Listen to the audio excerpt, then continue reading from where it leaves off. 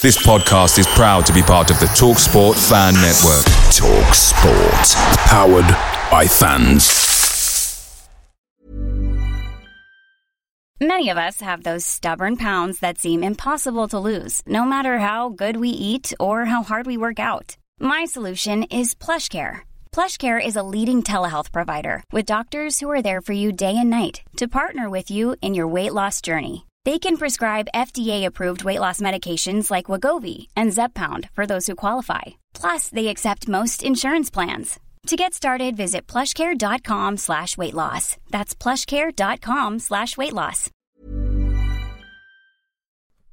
The TalkSport Fan Network is proudly supported by McDelivery, bringing you the food you love. McDelivery brings a top-tier lineup of food right to your door, including my favourite, the Quarter Pounder with cheese. No matter the result, you'll always be winning with McDelivery, so the only thing left to say is, are you in? Order now on the McDonald's app, and you can also get reward points delivered too, so that ordering today means some tasty rewards for tomorrow. Only via app at participating restaurants. 18+. Rewards registration required. Points only on menu items. Delivery fee and terms apply. See mcdonalds.com.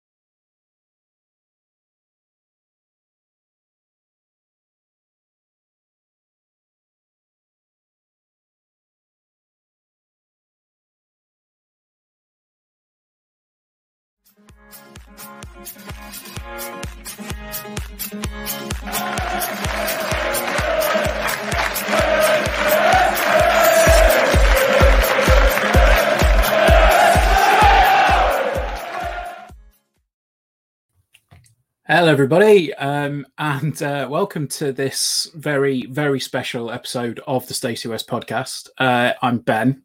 This is episode 100, which is...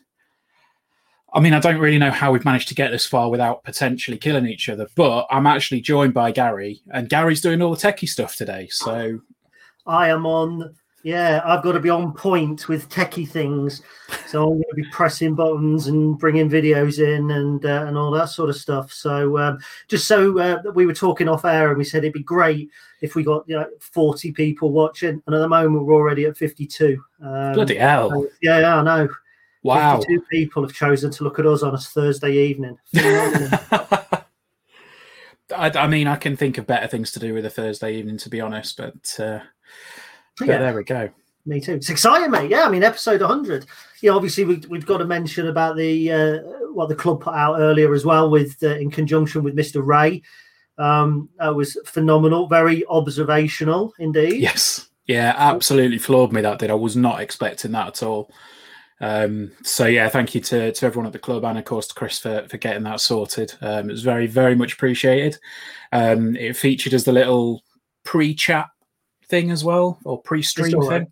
It's all right, man. It's on the screen. That's it. But I did notice that the Stacey West Live in the top corner actually blocked out the Man United badge, and to a degree, it's also blocking out the Transformers pictures in the background. I noticed as well. I didn't realise you had a 5-year-old whose bedroom you filmed in.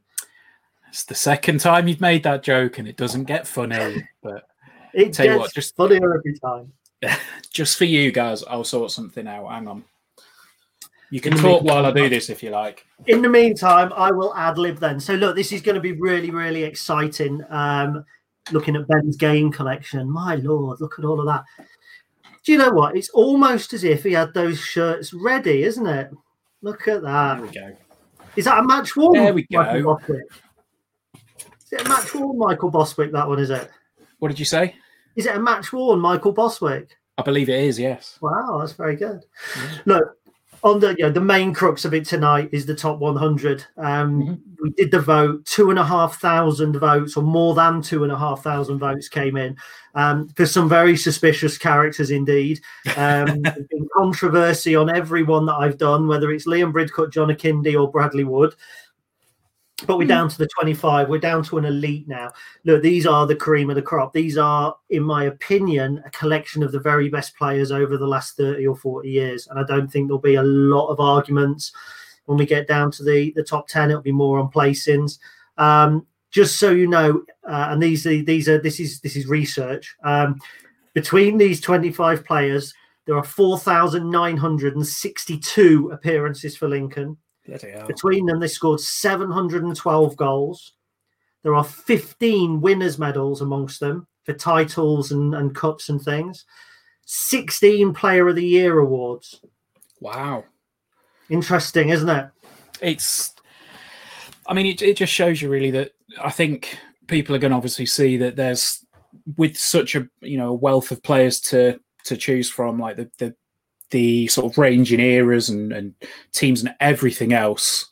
It's vast, isn't it? Like it's an amazing array of players. And when you look at particularly the top 25, but you look at all of the other ones, just so many quality players that would walk into any side, on their day. They would absolutely walk into any first 11 really, in the prime. Now, before we get started, let's just have a quick look at some of these comments, because at the moment there are 108 people watching, which is unreal.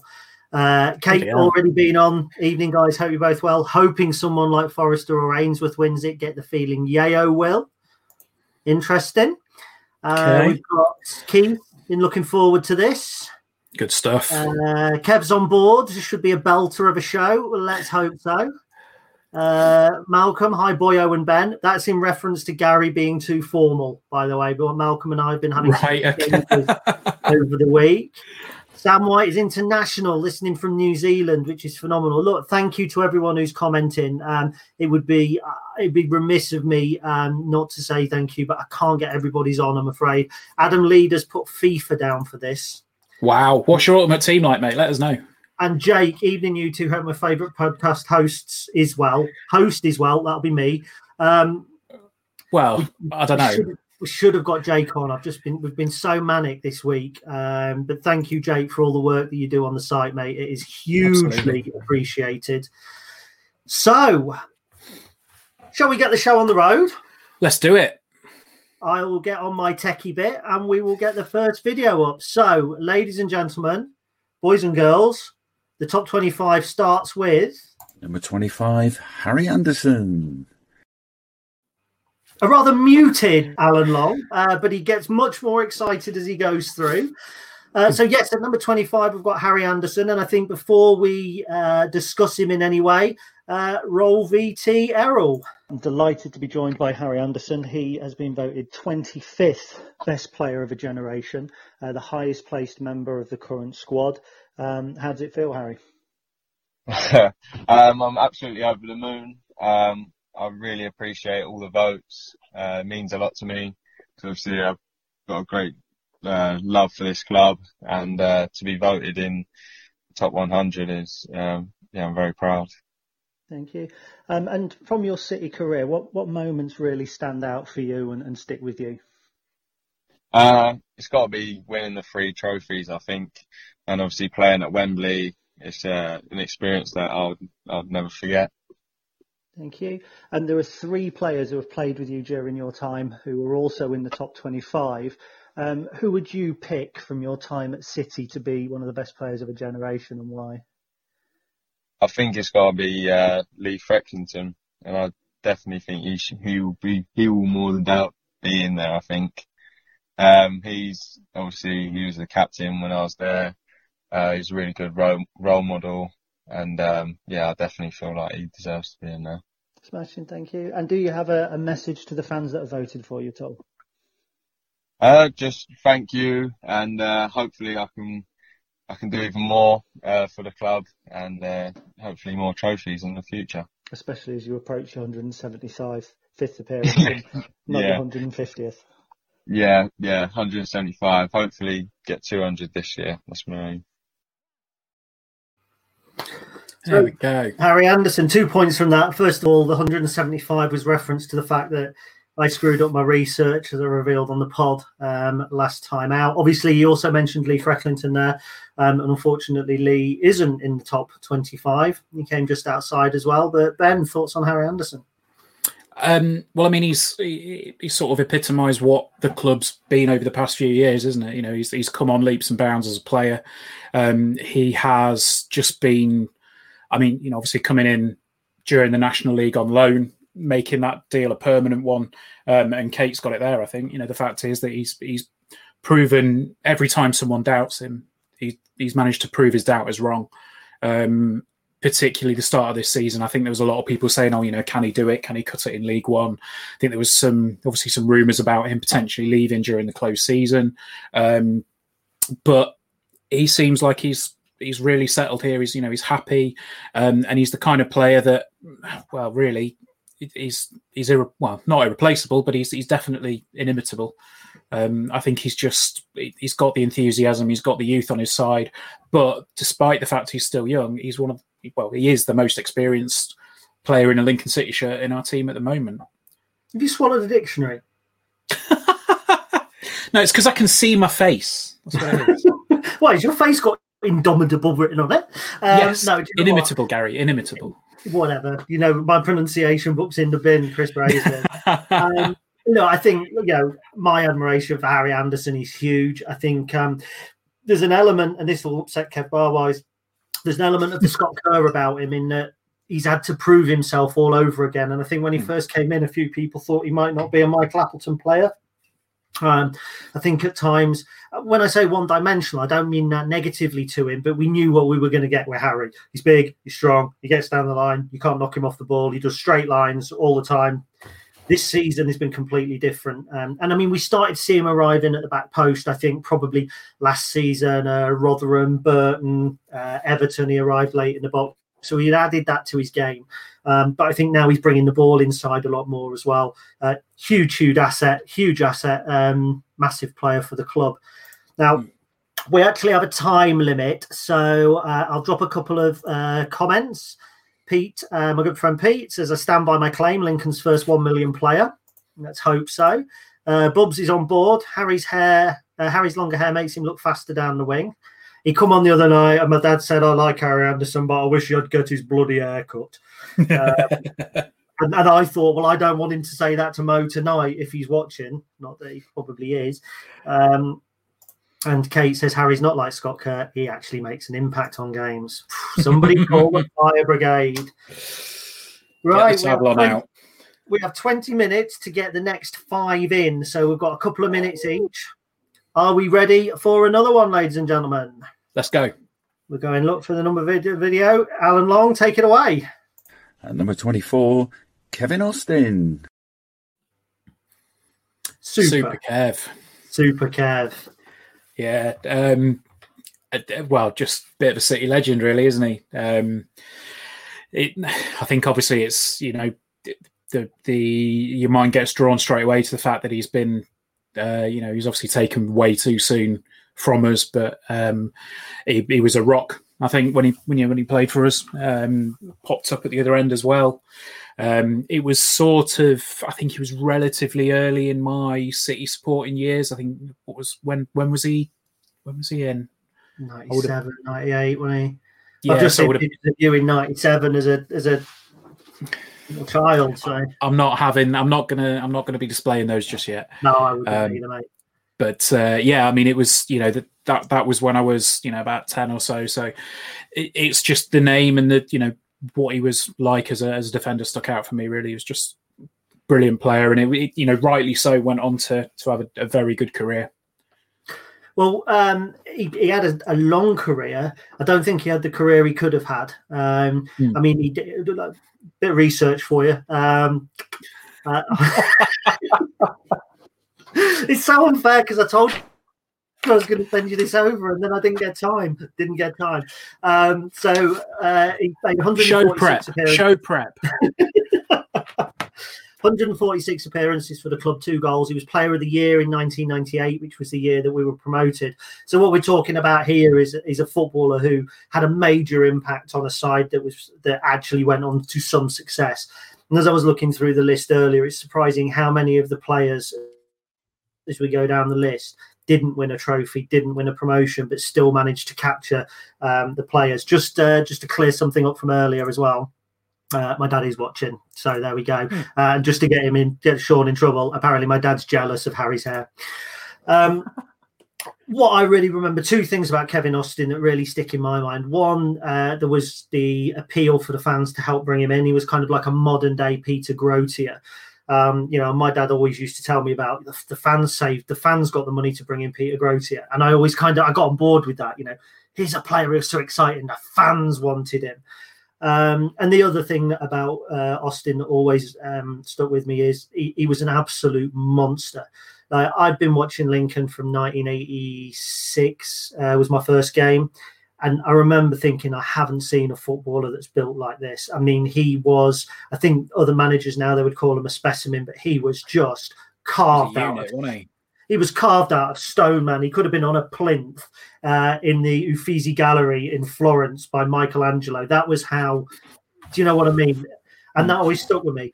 Had he not got injured, he moved to Barnsley, was injured in the Coca-Cola Cup, whatever it was, against us, never came back the same player. I will boldly say, and I will stand by this till the day I die, had he not got injured and he had kept going on to achieve his potential, he would have played top-flight football. Absolutely no doubt whatsoever, in my opinion. And I concede that he was primarily a centre-back, not a left-back. I remember having that conversation with you. So yeah, I remember having...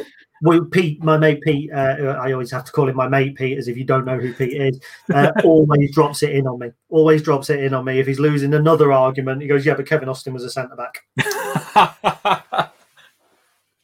Shall we do another one? We shall indeed. Like the Royal Rumble, isn't it? Who's coming in at 23? Alan Long, take it away. Number 23, Graham Bressington. Now, this is before your time, isn't it? It is, yeah. Because he was Player of the Year in 1991, 141 appearances, 7 goals. He was what I would call an old school footballer. He was the previous breed. And if you listen to Under the Cosh now, I don't know if you ever listened to that podcast. Yeah. But it's always, they're always talking about players of yesteryear, and they're talking about the drinking culture, and they're talking about that sort of thing. And Graham Bressington was very, very much entrenched in that. But he was a very good player as well. He could pop up with goals. Scored the goal of the season. I think it was in 89-90 against Gillingham. We lost 3-1. And I remember that. Have I gone all funny? It's not as crispy as it was. I can still hear you. Okay, no worries. I'm not quite sure what the problem is there then. So I just felt Graham Bressington was one of my early heroes. I met him again in 2007, and he would basically his exact words were, "I'd kill my granny for a win on the pitch." Was what he said. Wow. So I've got somebody here. Malcolm Johnson clearly remembers him. The Glenn Hoddle of Division 4. Adam Ball remembers him. Bressy was a great player. Paul, our good friend Paul's on. He had thighs like oak trees. Yeah, but they weren't like Kevin Austin's, were they? Come on. And Danny Nez, Brest, top player on and off the field. Always had time for the fans. Old school. I desperately tried to get him for this. He has no social media profile. There's nobody called Bressington who lives anywhere around where he does. He lives down near some friends of mine in Wickham. So I've got to, just so people know, I'm pixelating. As long as you can still hear me, I've got a real problem with my internet connection at the moment. So, this is going to be as good as it gets, I'm afraid. It wouldn't be a Stacey West podcast without technical issues, would it, Gaz? No, but they're my fault this time. See, I said before we started this, he said it was going to be difficult for him to be horrible to me because he can see me. And I said, yeah, you can see the pain. You can see the pain that it causes me. And, it'll cut me. It'll cut me deep. Anyway. Should we do another? Yeah, let's go for it. At number 22, Alan Power. Or just Power, according to the graphic. I mean, he was the National League's Conor McGregor, wasn't he? Well, he thought he was. But no, I think the thing for me with Alan Power, I admittedly came quite late back into the National League era. But he was a player that immediately stood out to me when I started coming back. He had the confidence, he had the talent, and I think he had the rapport with fans as well that I think was quite important to people. He just always stood out. Obviously, at that level, he was a cracking player. And the moment for me that will stand out, forever really, was the penalty against Brighton. It was just the way that he stuck it, the way he stuck it away after having quite a long delay for the keeper going off, and then his Conor McGregor walk as well. It was it was something. There you go, that McGregor celebration. It was a moment that really, it cemented everything for me for coming back. Sam Ray says that Power gave everything. I think that's right. Just so other people know as well, Charlie Russell from the club, he is on board. He was complaining, saying Andrew Boyce should have been higher. So contact Charlie Russell at redimps.com to tell him why he shouldn't. No, Alan Power, look, I was a massive Alan Power fan for the same reasons that Sam Ray said, in that he gave everything. And there was the season where I think it was under Simo, where there was clearly the team around him simply wasn't turning in the performances that they should have been. John Nolan, I think, was one that sticks in mind, who was a phenomenal footballer when he wanted to be, and when he wasn't, but he sticking his bottom lip out. You never got that with Alan Power. I thought he had a really tough 16-17. He wasn't in Danny's plans. He had to force his way back in to some degree. The penalty against Brighton obviously sticks in my mind, but I just thought that season he helped us get over the line. And he's probably the best player we've ever had who will never play a Football League game for us, because when you look at the GMVC winning team, obviously there was quite a few of those came through to the Football League. Alan Power played the first kick of our National League season. He played the last kick of our National League stay, rather, and he never ever played Football League for us. Delighted that he moved up to Scotland. Delighted his career is going well for him. Yeah, and it looks to me like a few people agree. Yeah, I was going to say he seems to be, carving out a decent career for himself north of the border now. He's been that sort of player. He like you say, leaves it on the pitch, and you can't really argue with that for anybody that plays. I think somebody said. Pete said, it's difficult to not love a player who rinses every last bit of talent. He's just fantastic. So, do you know what? That's a good way to put it. He made the most of what he had, and I think that's the way to do it, and he still does it today. So, very good. He also made 261 appearances, scored 36 goals, and was Player of the Year in 2013. There you go. Do another. We're on course here. We've only got 3 more to do before half past. Going this. Now, this is a personal favourite of mine. Alan Long, who is it? At 21, David Putnam. I'm going to have to let you wax. I'm going to have to let you wax lyrical on this one, Gaz. I think it's another one that's slightly before me. I had a very interesting discussion at dinner with Danny Cowley once, and that's not me name dropping. It was this sponsors dinner kind of thing. We'd won an auction, and we all went round to Dave's house, and we was having this dinner, and we were naming our best 11. And I named I'm getting mixed up now. David Putnam on the left wing. I'm forgetting all my names. Pete, his name is a good friend of mine. Pete, forget his name. He's that good a friend. But no, he was saying he's not fit to lace such and such his boots. He's absolutely rubbish. He's this and that. And do you know what? It always grabbed me about that how one person's excellent kind of hero can be somebody else's crap. And I would like to think that I am in the right, because Sean Simons agrees with me. He said he was a wizard. I really liked Putts, Player of the Year in 1993, 204 appearances, 22 goals. He was an out-and-out winger in an era where we didn't tend to have very many, or certainly not very many that stuck out. And when you've been forced to watch the likes of Steve Mardenborough on the wing, Dave Johnson to a degree, Magic Johnson was, in my opinion, average, but Putnam he was one of those that when he turned up, he turned up. Do you know what I mean? He was absolutely superb. And I think when we got rid of him, he went to Gillingham, which was a real shame. And I think it was Steve Wicks got rid of him and Dean West, which I would never forgive him for. So just quickly, though, Ben, Shane Wakefield's got a question for you. I have seen this question. Yes. Any chance you could answer that at all? No, I'm not drinking my own urine. I'm drinking Winter Jack and lemonade. Winter Jack is a Jack Daniels sort of themed drink. It's very nice. So is it alcoholic? Yes. So you're on the beer? Yeah, pretty much.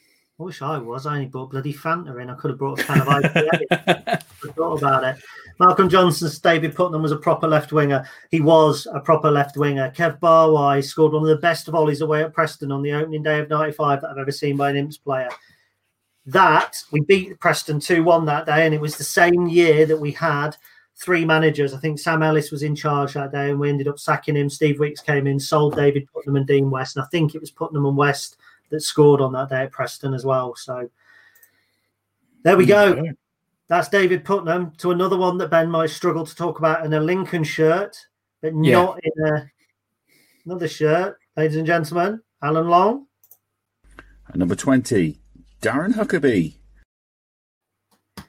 Now, interesting fact, Darren Huckabee has the fewest appearances of anybody in the top 25. Just 31 times he appeared for Lincoln. Yeah, it's I mean, the thing is, for me, Huckabee's legacy really is when he left, and Newcastle came to Sincilbank and Shearer made his debut. There was all the talk beforehand about him, keeping him down to 1 hat-trick instead of 3, and he only scored 1 on the night, and that was from the spot. So he's a player that obviously there is an affection for him, and for good reason from what he went on to do, but as a Lincoln City player, like you say, it's one that I would probably struggle to recall all that much.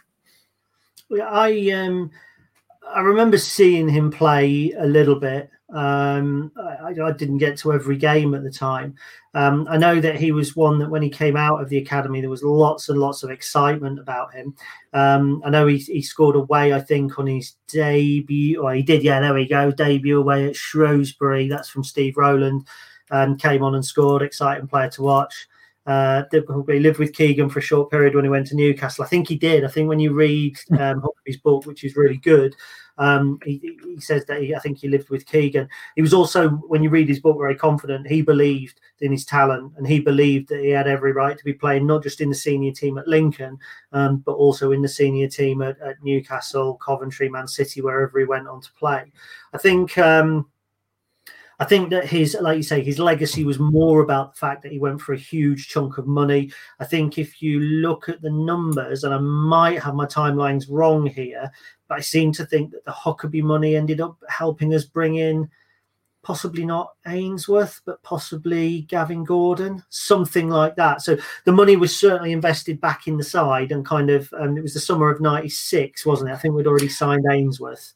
Yeah, I seem to recall it being Gordon, but I might be wrong. I think it was Gavin Gordon now. To be honest, I did see it at one point while I was double checking my facts, and I haven't written it down on my second screen, which is my godsend at the moment. But he's probably one of our most famous sons in terms of coming out of the youth academy. And I think even when you look at some of the other players that have come out of our academy, in Lee Frecklington, things like that, very few went on to play very, very regular centre forwards, very regular top flight football. So very interesting. Just as a word, we do have 2 guests coming on tonight as well. Mm-hmm. And they're going to be talking about players that are before both mine and Ben's time. We've got Dave and Mark. They are both in the green room waiting. I can see them. They can see me, but they can't be heard or seen. Give us a wave, Dave and Mark. Dave's giving me a wave. Mark's just setting himself back up. There he is. We've got a wave as well. So they're in. They're going to be talking about players from their time. I mean, I can't see that. So that is exclusively for you, Gaz. Yeah. What comments have we got? Kate says it's unusual that there's no talk of XG today. I can tell you that our XG on Saturday was 2.54. Well, yeah, it's because you've read my article today. It's unlike you, Ben, getting your information from one of my articles.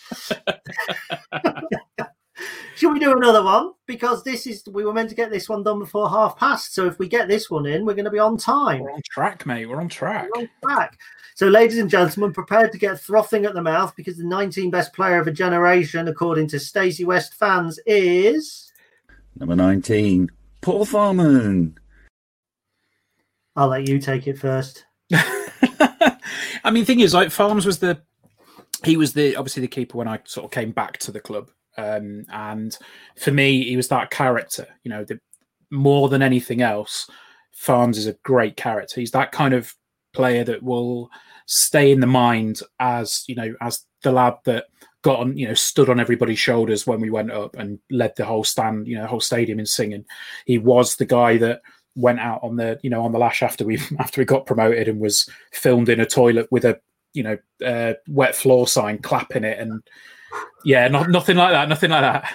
Yeah, he was the one that clapping the sign and singing Free From Desire, all the rest of it. And he was just there for a very long time, and I think he was unfairly vilified towards the end of his reign. By some, not by all. By some. Yes, yeah, by some.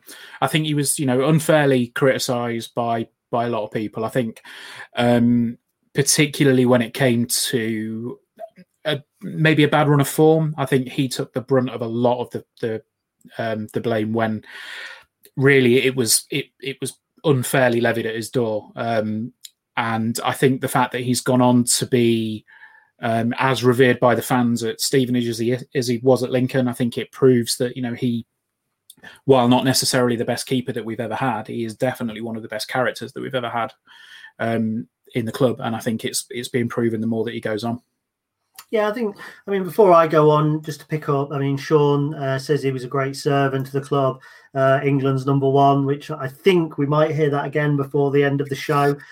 D. Hubbard says he had a great sense of humour. Sam Ray, Farms always had time for the fans. Again, that's really important. And I think that's one of the reasons why we saw Bradley Wood appear was that kind of link with the fans. And Bubs obviously loved him because he was a jewel. I think he was the only one that could understand him. I think how approachable Farms was really important. My partner and I had a bit of a laugh because the first game she ever came to, she said, who's the ball? Because he was skinhead at the time, who's the keeper? And having a laugh. And she bought a fridge magnet and kind of had this faux crush on Paul Farman. And I remember messaging him on Twitter at Christmas and saying, can you do you want to wish my partner happy Christmas? And that was it. He was straight on it, and I liked that. But look, let's take away from that. 2016-17 was a title-winning season. It was a season Lincoln City put themselves on the map. We won a trophy. We got to the FA Cup quarter-final. We got to the FA Trophy semi-final. We did all of that with Paul Farman in goal. He was outstanding that season. Look at our performance at Arsenal. Man of the match, despite us getting beaten 5-0. Yeah. Take it back from that. When you think about when Nick Townsend came in and Farms was pushed out on loan to Boston, what did he do? He bounced back. He came back. He was Player of the Year in 2015. He showed character, and he always used to tell me all he ever wanted to do was play for the Football League. He wanted to do it with Lincoln if he could. I think he appeared for us in the Football League, but not too many times. Hang on, here we go. Thought she was upstairs doing the ironing. Apparently, she's watching it. But for me, I loved the guy, and I think he's keeping goal now at Carlisle, doing well. He's living his dream. That's his dream, was Football League. He knew, the level that he was at, and fair play to him. And just to finish on that, Dean Wagstaff says he was a top role model for my lad. Absolutely. Phenomenal. So Paul Farman, I think we've heard quite a bit now on him. Let's move on to what number are we on? Number 18. Here's one for... I don't even think it's just a generation this one. I think number 18 spans a generation because, as Alan Long will tell you, it is. At number 18, Grant Brown. And before we have a conversation, we've actually got two videos from Grant, but we're going to play one of them now and then one of them when he talks about another player later on. So, ladies and gentlemen, I am delighted to be here with yet another Lincoln City legend. I seem to be making a habit of it on this show. Our record appearance holder, Mr. Grant Brown. Congratulations, Grant, on placing in the top 25. Thank you very much, Gary. It's a great honour, great privilege to be recognised by the fans and to be in the top 25 over so many different eras that we've had at the football club, and particularly with the great success we've had in recent times. There's obviously fresh in people's memory the success we've had of late. It's nice for some to remember back a little bit longer and recall myself. So very proud and very honoured. Wonderful. That with so many appearances for the club, you played through quite a few eras. Which kind of era stands out for you, or which couple of eras stand out for you, and why? Yeah. Obviously, the first bit with Murph was a great time, a great learning experience for me. Some great players, not great players, but great teamwork, great camaraderie, which was one of Murph's favourite sayings. I really enjoyed working under Tomo, Steve Thompson.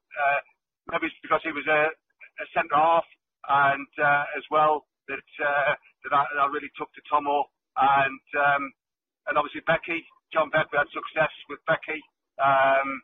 He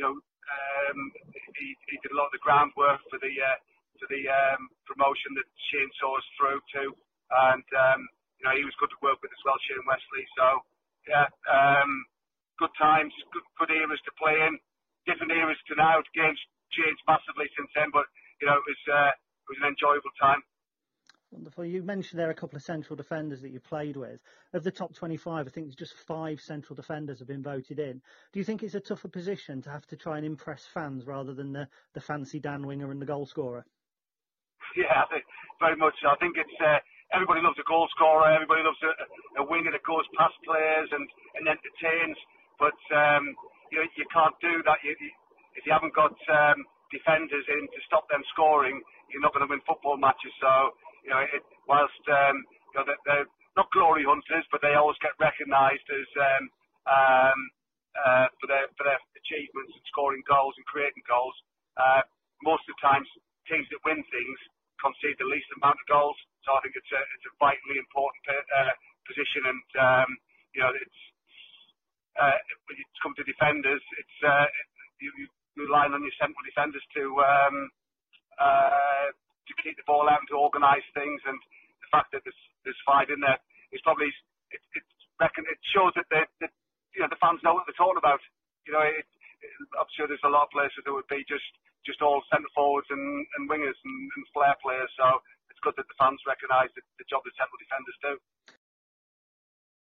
I think before we go on, we've got quite a lot of reaction coming in for Grant. Danny Nez says Grant is a true imp. Pete Steele, let's not forget all the work with the youth during the lean years. Clubs loved Grant. Kev Barwise talked about his screamer away at Chesterfield, 40 yards or probably more. Lots and lots of people with oof. We've also got Sean with Mr. Lincoln City. Your appearance stats there on the video actually did him a disservice. Because I believe he played 469 games for Lincoln, not 407. Well, I blame Wikipedia. I think Wikipedia do league appearances. Subs is in brackets, probably, isn't it? Yeah, I forgot to add it to up. League as well. Doesn't matter anyway. At the end of the day, look, I mean, I spoke to Grant literally minutes before the Plymouth game, before I went live on Matchday Live, and I rushed the interview through a little bit. I mean, we've got him talking about other players in a little while, and then at the end he was like, "Oh yeah, how you doing?" I said, "Oh, Matchday Live, I'm on in 3 minutes," and he actually sounded disappointed because he actually said, "Oh, I won't talk to you anymore." Yeah. I get the feeling, I want to talk to Grant about the Lincoln City because he will have stories that span David Putnam, Graham Bressington, right the way through to Alan Marriott, Pete again. And for me, they're two separate eras, but this man defines an entire era. He's 100% a Lincoln City legend. Let's not just talk about his longevity, though. You know, I mean, he was a good central defender. You had to be to play that many games without being kicked out the door. You know, he was dependable. He was reliable. He was like a Steve Thompson defender. No nonsense. Tackle when you need to, head it away, kick it away. You know, you wouldn't have got him particularly doing a Lewis Monsma unless there was really space and time. Yeah. I mean, I just think, as Pete says here, there's a whole podcast talking to Grant. It might be in the pipeline. Let's just say that much. Might be in the pipeline. I mean, Ben. I don't really think there's a whole lot more that we can say other than that, to be honest. It was... He is Mr. Lincoln City, you know, in terms of a player. He is Lincoln City. Like he's got that appearance record. He, you know, as Pete mentioned, he was the player that stepped up into the coaching level when we were in the lean years. I think at one point he was even assistant manager. You know, he took on board so much from the club, and you know, and gave back to the club as well. Like he's just been such a phenomenal servant, both as a player and as a manager, or, you know, as a member of staff within the club. And, you know, I think the fact that to this day he still does bits for the club is, it just says it all, really. And I think that there was one thing that I think when we were fortunate enough to get invited along to the Battle of Britain Memorial flight not long ago. About a year ago now, I think it was actually. But it was, you know, there were players there. Grant was there, Harry Toffolo was there, Roger Bates was there, and the media team were there. You know, we were able to just mix and chat with them all day. And Grant, he was just talking about anything and everything. Just a fantastic guy to have a chat with. And I would absolutely love to get a whole podcast with Grant at some point. Because I want to talk to him about Joe Allen's piles. Anyway, okay. Honestly, the thing before we go anywhere, I just want to show one thing. This is the photo that I said would never see the light of day, and given that this is a very special podcast, there is me and Ben. That is me and a young curtains there. Just look at that hair. I think I had curtains like that, although mine were ginger, so mine were probably off-putting for girls. Before we carry on, because we are about to welcome in one of our guests shortly. So, but before we carry on, Paul Norton says, before the end, get the trumpet out. Now, at that point, I was a little bit concerned. Get the trumpet out and play Poacher's tune. I hope Rachel's prepared for that. Let's get Gary dancing again. If Ben gets his trumpet out, you'll get me closing the browser, Paul. That's what's going to happen there. But Rachel says Ben hasn't changed his hair in 30 years. He hasn't cut his hair in 30 years by the looks of things, Rachel. That's fair. Shall we have another one? I can see Mark limbering up. I can see him limbering up off camera, ready to come on. So if we're getting a guest on, that means we're getting a player from another era. Alan Long, who are we getting? And number 17, Mick Harford. Now, I'm not sure if that was Mick Harford in that picture, but I'm sure it was. Just before we bring Mark in, Mick Harford is one of the two reasons I think I ended up supporting Lincoln, because my granddad's budgie was taught to say Mick Harford, and he used to say Mick Harford, you know, which we as kids, if a pet can talk, you listen. And so I ended up becoming a Lincoln fan, and it's also why I supported Luton for a while, because Dad said if you support Lincoln, you'll get picked on. I've told this story loads of times, so I won't tell it anymore. But to talk about Mick Harford and tell us all about his 126 appearances, 46 goals, 3 years in a row as top scorer, let's bring in Mark. Mark, how are you doing, mate? Good, thank you. I'm not sure about the introduction. These players before your time makes me feel very old. Made me feel old when Ben said he couldn't remember Graham Bressington. Oh no, I can't be an old man. So Mick Harford, I mean, for those, there'll be a lot of younger people watching who probably didn't get to see him play. What sort of centre forward was he? So I mean, he was a proper centre forward. I mean, we've had some great number 9s over the years, but I think you'd have to say not many went on to play for England, which Mick did. I think he had 2 caps possibly when he was at Luton. So I remember this because he arrived sort of about 77. So it was just after the sort of Graham Taylor era. Things were on a bit of a downward spiral, and he was a real kind of shining star. I'm amazed he was only at the club for, I think, 3 years, I read, which surprised me. So in terms of type of player, I mean, he was quite a sort of a slightly built bloke, but goodness me, was he strong. Phenomenal in the air, held the ball up superbly. I texted a few mates today telling them about this, and one of them, who's not a Lincoln fan, said one word about Mick Harford: scary. And I think that just about captures it, because he could properly look after himself. Excellent with his back to goal, but left a fair few centre-halves in a crumpled heap as well. I mean, when you look back over his goals, I mean, he was top scorer in 77-78 with 9 and 78-79 with 6. Yeah. So, I mean, he was a good player in a struggling side. Struggling team, yeah, exactly. Yeah. And in 79-80, I think he hit 16, and I may be wrong, but was that a promotion year, or was it 88? Yeah, so this surprised me. So in my mind, I had him as part of Murph's teams that pushed hard in the 3rd division, but he'd gone by then. That promotion year you talk about, Gary, I think that was his last year. And I do remember, how old would I have been at the time? Sort of 16, 17 years old, so a bit more in the know about what was happening. And there was scouts watching him week after week. So there was kind of inevitability about him leaving. I think we sold him to Newcastle for 180,000, which must have been a fortune for Lincoln in those days. But yeah, as you say, a top player in a struggling team. And then, I mean, his career after Lincoln tells its own story, really. Including apparently Fergie tried to buy him for United right towards the end of his career, which is something I'd never picked up on. So yeah, a really, really good player, fantastic player, and as I say, back to goal, header of the ball, second to none.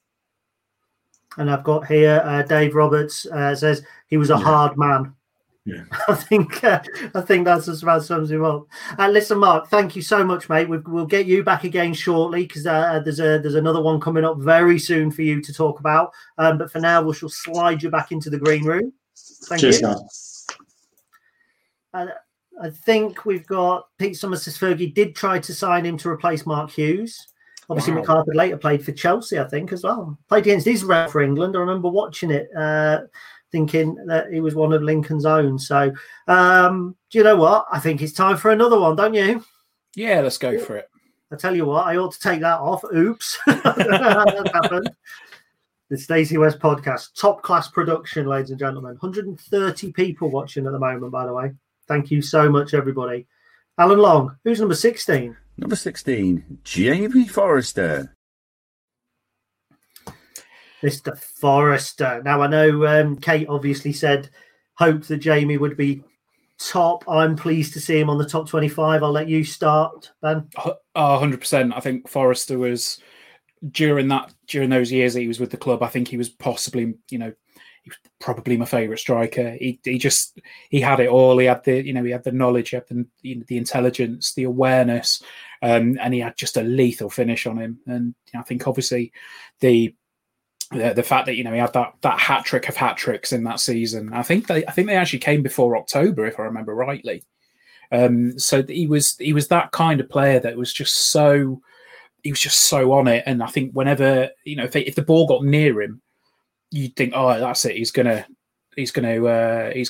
grab a goal here. And I think he was just a proper, if you'll excuse the fact that I'm using the term in front of yourself, he was a proper poacher. Really was just a great striker. I think Keith Alexander's time and manager was defined by two things, in my opinion. One, revitalization and the playoffs, and two, his seemingly everlasting search for a striker. I've never known a manager bring so many strikers to a club. And when you talk about Yeo, you talk about Cropper, Ellis, Remy, Rory May, Danny Bacon, Shane Bradley, Chris Ward, Marcus Richardson, Francis Green, Gary Taylor. You could go on and on and on. And I would say that there's probably 20 or 30 strikers, Adi Mike, Martin Carruthers, that Keith Alexander tried and didn't entirely either settle with or was forced to sell, and with Yeo buyback and that sort of thing. Keith left us not long after Jamie came to the club. He came when we beat Grimsby 5-0. That was his first game. Keith left after the playoffs at Grimsby later on. I think Keith found the striker that he needed, because I think he found a striker who was of an age where he would have stayed at the club until the end of his career had we wanted him. He was a clever striker. He could play off a big man. He wasn't particularly quick. He was quick enough, but he had adapted his game by that point so that he didn't need to be 10 yards quick, because he had already got 3 yards in his head with his movement and his positioning. And he was, in my opinion, he was one of the best strikers that we had during Keith's era in terms of the way he viewed the game. And that's no disrespect to the likes of Simon Yeo, who was, he was quick and he played the game with this kind of enthusiasm and it was a million miles an hour. Jamie Forrester, it was like chess. He already knew if you moved to D4, he was going to E3. He was 8-9 moves ahead. He was phenomenal. We talk about the hat-trick of hat-tricks. I remember the one away at Mansfield Town. It was a phenomenal away day. And he was just unplayable. More so with Mark Stallard, because Stallard was the perfect accompaniment, because he was big, he was strong, but he could play as well. He had that footballer's brain as well. And I think Mark Stallard was also flipping hard, Gary. He was apparently flipping hard. But Forrester, for me, was just how Peter Jackson let him go, because I think he scored, he was top scorer in 2006-07 with 18, but I think he scored 13 the next season. I think Ben Wright may have outscored him. And then Jacko released him and he went to Notts County, and he had a good season at Notts County as well. And for me, I think he should have stayed until the end of his career. Couple of people here saying Kev Barwise, for instance, unplayable in those first 6 months under Scoey. I think he was unplayable all the way through the season. It was the rest of the team that weren't. Kate, my choice, the most intelligent striker I've seen at the club. Yeah, I mean, again, summed up what I've said. Could score, set up others, gent off the pitch, best all-rounder we've had. Stuart Coulter, welcome to the show. He was a gem of a striker. Sid Army's on, great footballing head, that hat-trick versus Barnet away, the goals away at Mansfield, top goals, and Stallard's ripped sides apart. And Pete calls him Lincoln's Teddy Sheringham. So thus far, I've seen Pete mention Alex Ferguson, Teddy Sheringham, and Eric Cantona. Maybe you and Ben should get a room. And we've said we're not going to swear, so you can't. I know, that's the annoying thing. Can't say it, can you? Go on, then. Let's move to the next one. Yeah, no worries. Let's have a look. So we are on. I know why you want this one to come. I've just seen the private chat as well. So for now, we're just going to say goodbye to Ben for a second, ladies and gentlemen. Alan Long, who comes in at number 15? At number 15, Dave Smith. Now, I'm going to bring Mark straight back in for this. Mark, Dave Smith, a man who I have been told so many stories about, from my dad, from Malcolm Johnson. How much of a legend was he for the club? Yeah, so I think I saw my first game at Sincil Bank in about 70, 71, and he would have been playing then. And he was just never present, really. I mean, I can't remember going to a Lincoln game any time through the 70s than he wasn't part of the side. And he was a bit, particularly in the early 70s, kind of footballers tend to look a bit like your dad. They'd all got short back and sides and shirt tucked in the shorts and all the rest of it. And Dave Smith had a bit of the kind of lower division Georgie Best about him, slightly longer hair, the droopy tash. And he was a dribbler. He was a proper old-fashioned winger. So not a kind of a Huckabee flying machine or even a Harry Anderson, but a real old-fashioned natural dribbler with the ball. Loved to get it down, beat fullbacks, put crosses in. He just had that little bit of star quality, I guess you'd say, really. It's a time when it wasn't easy being that sort of player. And of course, he was pretty much never present in Graham Taylor's Division 4 title winning side. Think he might have missed one or two games from what I read about him. Very good technical footballer, left-sided. Loved him to bits. Pretty much a one-club man. I think he went out to Rotherham at the end of his career, but other than that, I think he was 10 years at Lincoln. So a fantastic player. See, I find that quite interesting as well, that longevity, because I think when you look at the likes of Grant Brown, that kind of appeals to fans as well. Yeah. Do you think that might have been tougher probably in the 70s to keep going for so long with kind of with injuries often ruling you out for or ending careers that now you could play on with? Well, I guess so. And I mean, I always think about the quality of the surfaces these guys played on.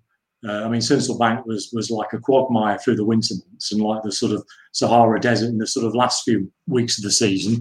And I mean, some of the tackling that went on in those days, games would be 5-a-sides now. So for somebody like him to play the amount of games, I think it was 370 odd games over 10 years. I mean, that's some amount of games. And I don't recall him being missing through injury that often. Difficult reach was always an ever present. It's funny because in Taylor's sides, there was a lot of power. Sam Ellis, centre forward, we're going to talk about in a few minutes. But there's a lot of good technical footballers, Alan Harding, John Fleming, and Dave Smith was like that. Very good technical football. He used the ball well, very comfortable with the ball at his feet. Top player. Smashing. Thank you, Mark. We will touch. We'll come back to you in just a second, but if I can get my mouse to work, which I can't, we'll say goodbye for now. Thank you. I'll bring Ben back in. I know everything's going wrong right now, my mouse as well. So just to echo kind of what Mark said there, when he rolled his socks down, you knew he meant business. Kit Topin says Smith had swag, rock solid. Dave Roberts, my hero, good friend, came to my wedding, should be in the top 10. In an all-time legends vote, Dave, he almost certainly would be, without a doubt, 100%. I think. Kev Barwise, he was Lincoln's maverick alongside Robin Friday and Stan Bowles, brilliant footballer and top bloke. You know who Robin Friday is, Ben? No. I'll lend you a book. Greatest footballer you never saw. I mean, according to you, I won't read it, so. Malcolm Johnson, Smithy could get stuck into. So that's Dave Smith, absolutely fantastic player that I never saw. I wish I'd seen him play for Lincoln City, but we're going to move on now to another one. And Alan Long, I know he's going to get Ben incredibly excited now. At number 14, Harry Toffolo. Oh, cuts off quite quickly. Now, we weren't scheduled to have Dave Wilkinson in just yet. But I know that he wants to talk about Harry as well. So I'll give you a 2-minute warning, Dave. We'll have a few lines from you before, after myself and Ben. I mean, I think when it comes to Toff, there's no better way to endear yourself to fans than to score on your home debut. And when that home debut is against your former club, it's always quite important and quite special. And I think really it kind of went from there onwards. And Toff just sort of grew as the team, as the team progressed. Where's the cardboard cut out? I have had a text from today, actually. He's watching, so all right, Harry. It's one of those things that he grew as the season went on. And obviously, stayed with us for 2 seasons, was never present in that first season. And I think that first season he took a place in the team of the season for League Two as well. So the fact is that, for me, he was that kind of player that we needed at left back. He wasn't afraid to get up the pitch as well as, put a decent challenge in at the back. And ultimately, I've not just had a moment. No, sod off. It was the fact as well that part of it in the modern era, at least for me, the players that strike a chord with me are the ones that make that impact off the field as well. And in terms of, off the field stuff, Harry Toffolo is just, he is the top man for that. I think he is, as Jake said there, Toff's a hero. Feel so proud watching him excel in the Championship. Couldn't happen to a nicer bloke. And I just think he is that kind of guy that, he would be the first in the queue for going to chat to, people outside of the club and, on an ambassador role. He was the first one to say yes to coming on the podcast with us, when we did it live. There was, a friend of mine, their child got injured and, I tried to arrange something with the fans and Toff was straight away just like, yes, not a problem. And I think it's helped in the era that we're in now with social media being kind of as prevalent as it is, because Toff's used it to his full advantage. And just top bloke. And I'm really, really pleased to see him this high up in the list. I've finished now, Gary. You can carry on. can say something about Toff, can I? Am I allowed to? I didn't know if I was allowed to. I didn't know if you'd start getting well gel.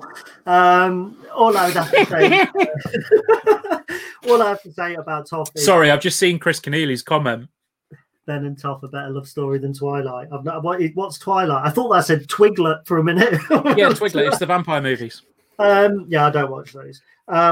All I say about Toff before I bring Dave in, I take everything that you say about him being off the pitch. He's a cracking bloke. He was obviously at the Battle of Britain thing with us. He was just down to earth and approachable. But on the field, he was a bloody good player. Better in at the beginning of last season. I think he came on in leaps and bounds. I think he was a great attacking player. I remember a friend of mine, I think it was either Sean Simons or Neil Carlton, having a pop at somebody at Rotherham away because this guy was saying Toff never blocks a cross. It's like, Jesus Christ, you know what I mean? Give the lad a break. He's let one cross in. I thought defensively he improved. I thought going forward he was a real threat. Dave Wilkinson, what are your thoughts, my friend? Yes, thank you, Gary. Evening. I took some criticism on Facebook recently because I said that I think Harry Toffolo's the best player Lincoln have had in my time watching, and I go back to 1964. The fella, to me, he's just come on leaps and leaps and bounds. And as you say, the dog's come in now. It's not Charlie. and as you say, he's so good off the pitch as well. I wasn't at all surprised to hear you say that he was at the Bomber Command thing that you went to. Every time I've been to any function away from match days during his time at the club, Harry's been there. Brilliant, really, really nice bloke. Couldn't happen to a nicer fella, and I fully expect to see him in the Premiership before he's done. Wonderful. I really do rate him that highly. That's high praise. Thank you, Dave. I'll drop you out again now. We will be speaking to you a little bit later on, but for now, you can pet the dog and we'll come back to you shortly. Is it a Stacey West podcast if there isn't a dog on at some point? Right, we're getting a tiny bit nearly behind time at the moment, and we've got a video for this next one. So, Alan Long, why do you tell us who's at number 13? One of my heroes. At number 13, Alan Marriott. I'm delighted to see Mazza here because he's a top bloke. Let's hear from him. Right, so I'm here with number 13 on our list, Alan Marriott, record appearance holder, I think, for a goalkeeper. First of all, congratulations on being voted in the 13th, mate. How does it feel? Thanks very much. Obviously, it's a massive honour. You look back at the history the football club's had throughout the amount of people there and all the amount of time I was there with some fantastic players. So to come at that figure, it's a great achievement and something to be very proud of. Wonderful. And obviously you worked at the club for quite a long while, but you worked under Keith Alexander, which is probably the period that you enjoyed the most success. What was it like working under Keith and seeing that squad develop? Keith was fantastic. I mean, when I first went there, the club sort of under new ownership with the chairman, John Reams, was in charge, and they were going through a difficult time. And then we went to administration, and then sort of Keith took over, steadied the ship, and then signed quite a few players from the non-league, and everyone that was at the club did think, well, what's he doing? Does he know what he's doing? But obviously how it turned out, we all know how it turned out in the end, and it was fantastic. And I think he played a big part of the club being where it is now, to be fair, to turn it around and financially get the club back going again, and had some good success, although we never crossed the line and got the promotion that we probably deserved. It was some fantastic times and some great memories. Wonderful. And are there any memories that stand out for you in particular? There'd be quite a few, to be fair. I mean, the biggest one for me was probably the 2 games over Scunthorpe in the playoffs. Was after the first leg, I think it was 5-3 on a horrible pitch, and the way that they come back into the game, and then we turned it around. And then obviously the second leg at their place with Simon Yeo scoring, and then doing his Dan Buster celebration in front of the fans. It was that was a right night to remember, to be honest with you. It's probably one that will stick long in the mind for a long time. And obviously you've mentioned Simon there. He's likely to feature at some point in the top 25. But who do you think the best players were that you played with at the club, and why? There's a wide variety over the sort of the 9.5 years I was there. I mean, Peter Game was a fantastic player when I was there. Gary Taylor-Fletcher was a different type of player to what we'd had, and a bit raw, and he scored some fantastic goals in his time. And Obviously had Gareth McCauley come through and Paul Morgan, who was a mainstay at the back as well as a captain. So there's a few sort of from that period. And obviously Lee Freckington come through as well, and obviously went on to a fantastic career. So it's hard to sort of narrow it down, but they'd probably be my 5 or 6 that my time there were top draw. Wonderful. Thank you very much, and congratulations again. No worries. Thank you very much. Now, I got a little bit starstruck when I spoke to Mazza because the 2002, 2003 through maybe to 4 or 5 was kind of was a golden era, I think. And I was poacher, but I never really got around the players. I didn't do that kind of pushing myself in there. So it was the first time I've ever really spoken to Mazza. Still my favourite goalkeeper from my time from his time at Lincoln. Actually, I think 395 appearances in total. He broke Dan McPhail's record for clean sheets. And just as Kate said, that's not Kate. No, Kate, we couldn't.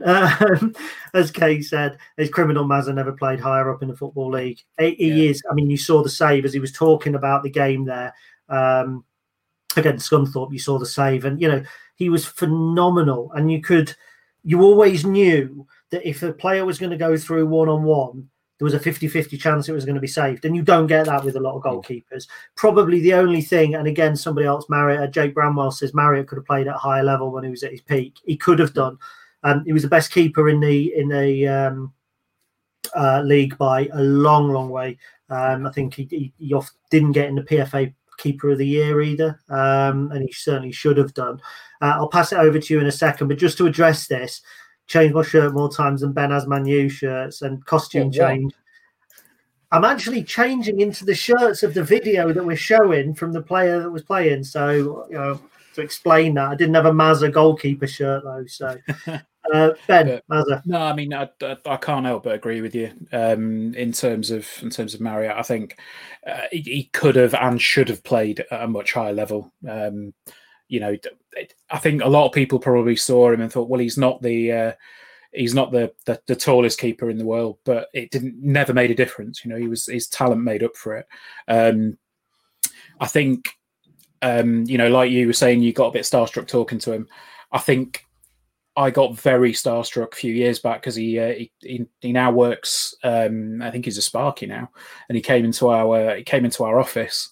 And was fixing some aircon, and basically loads of people came in and they just sat opposite him as he's starting to fiddle about with the aircon, and just went, "You're Alan Marriott."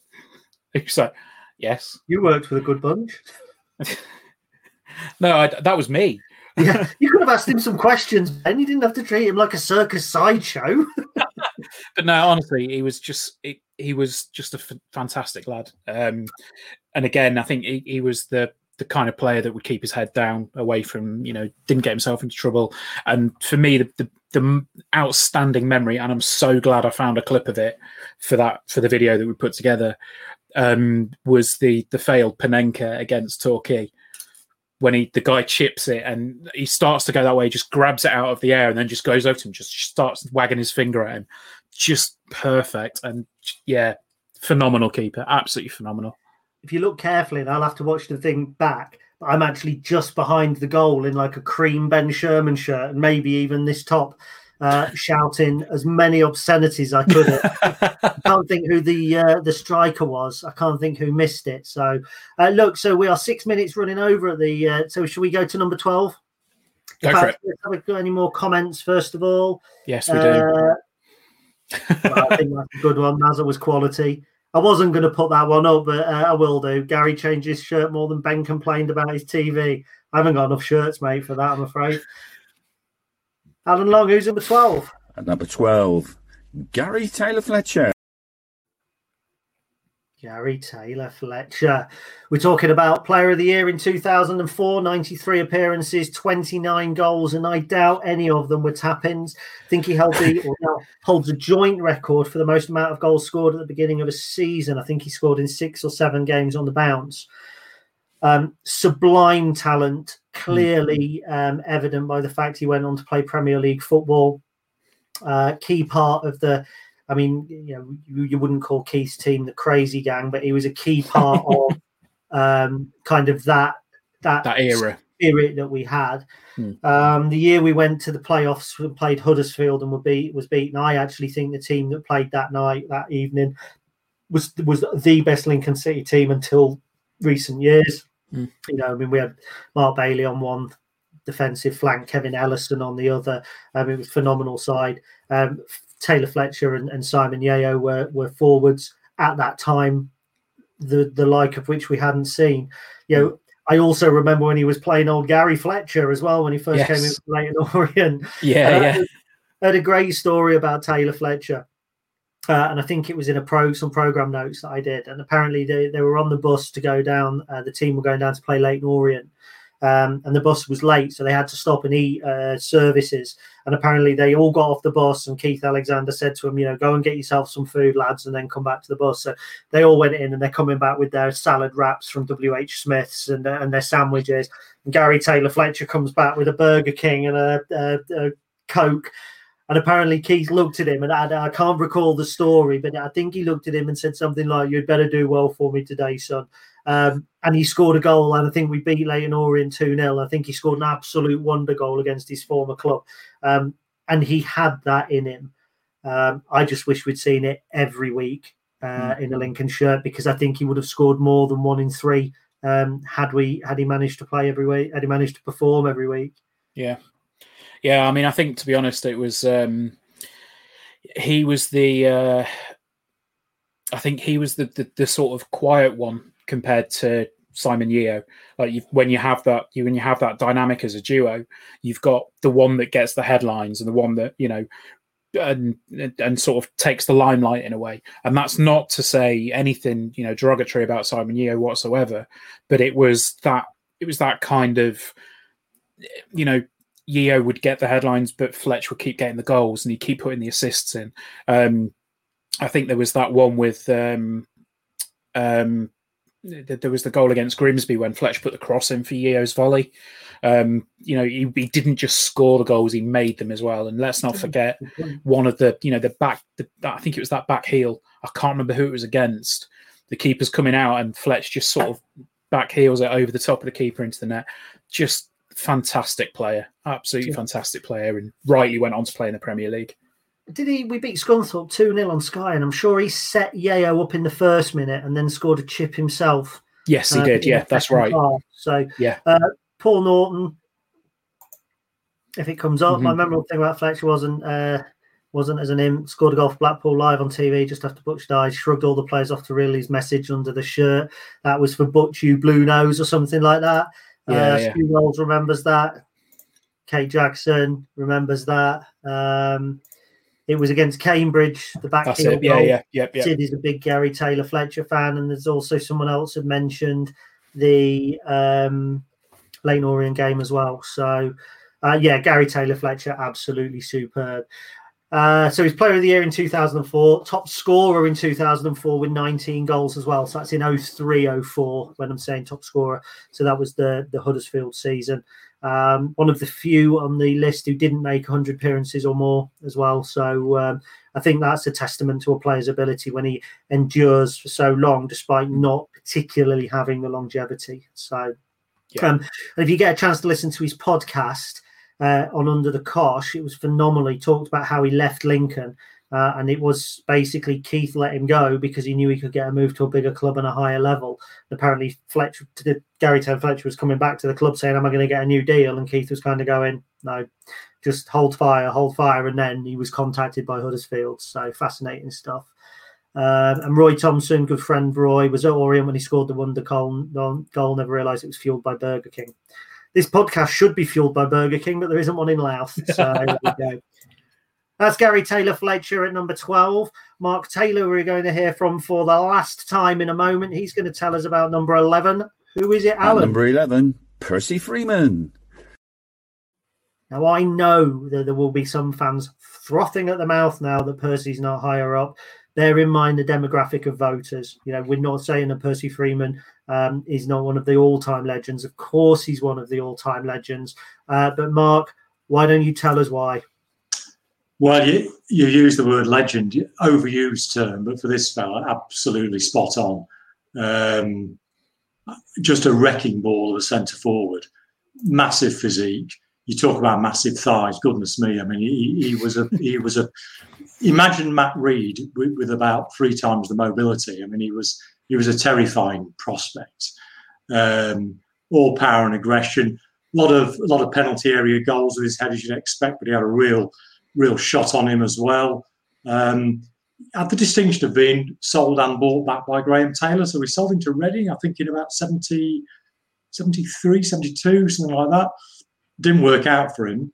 And then bought him back at a fraction of the cost. And then, of course, went on to be part of the 74-75 title-winning side. He's a good parallel with Matt Reed, really, because you just have this charisma. Fans loved him. Opposing supporters hated him. Proper wind-up merchant. Always stories about him being cited in high street hostelries, possibly on a Thursday night and even on Friday nights. I'm sure they're not altogether true. They've grown in the telling. But I think he was probably another one who was more fond of the Burger King than the salad wrap. But yeah, phenomenal player. I think between him and John Ward, something like 54 goals in the title-winning side. I mean, just a phenomenal record. Great player. And you say that he was sold and bought by Graham Taylor. I think was he brought in by Ron Gray as manager when he came first of all from Reading? Yeah, probably because about 1970, so that would have been about, it was either that or the Bert Loxley era. Because he's a local lad who's from Newark, but for whatever reason slipped through the net when he was a kid. But and then apparently when he went to Reading, nearly quit the game. He was so disillusioned with it, and it was only through Graham Taylor bringing him back that he didn't walk away completely. So amazing character. You'll have seen footage, I'm sure, on YouTube of the game against Doncaster when they clinched the title. I think he scored 2 of the goals that day. And there's an interview on there with Graham Taylor who claims at the end of the game, Percy gave him a bear hug and cracked his rib doing it, which kind of seems unlikely, but I guess, he would know, wouldn't he? And he did have the physique to do damage. So, yeah, it's probably true. Wonderful. Just to clear it up as well, Malcolm, I knew was watching and would correct as Bert Loxley signed Percy. So, look, Mark, it's the last person that you're going to speak about. So I just wanted to say thank you so much for being involved. Please feel free to stick around in the green room if you want to. But it's been really good listening to you and hearing your recollection of the players. So thank you very much. Been a pleasure, guys. Thanks a lot. Thank you very much, Mark. See you. So just a couple of comments from Percy. Kit, who really wanted to grow and be like. D. Hubbard, the man who made me love football. Awesome Percy Freeman from Jason Reed. Stu Coulter, Big Purse, what a man. I mean, lots of stories about Percy from Stu Wells. Look, I hope that this isn't offensive, but Stu's a similar generation to myself and you, Ben. And I've grown up on stories of Big Purse from my old man. So 100%. Yeah, when my dad was here, he would talk about Percy Freeman, and he'd always say, we need a striker like Percy Freeman. We need a player like Percy Freeman. And it was just, it's the kind of player that I wish I'd been able to see. I've said that a couple of times about some players. Dave Smith was one. I'd love to have seen Dave Smith play for Lincoln. More so after hearing kind of, Mark's words about him and that Maverick, because I kind of love that Maverick. And I think there'll be a player in the top 10 that was kind of my Dave Smith in the Maverick that broke the mold, that you could identify with as that kind of young person. You look at him and you go, you're not like normal footballers. You're something different. So I'd love to have seen that. Luckily enough, you and I both got to see the next man on the list, Alan Long. Who is it? At number 10, Gareth McCauley. What a player. Just what a player. And I think part of it is... there is a part of it that's similar to what we said about Huckerby, is that this might be tinged by what he went on to do. But, I mean, I think this is where we're going to play the other clip from Grant. I'd forgotten that, to be honest. Do you want to play that now? Yeah, of course. Is the clip?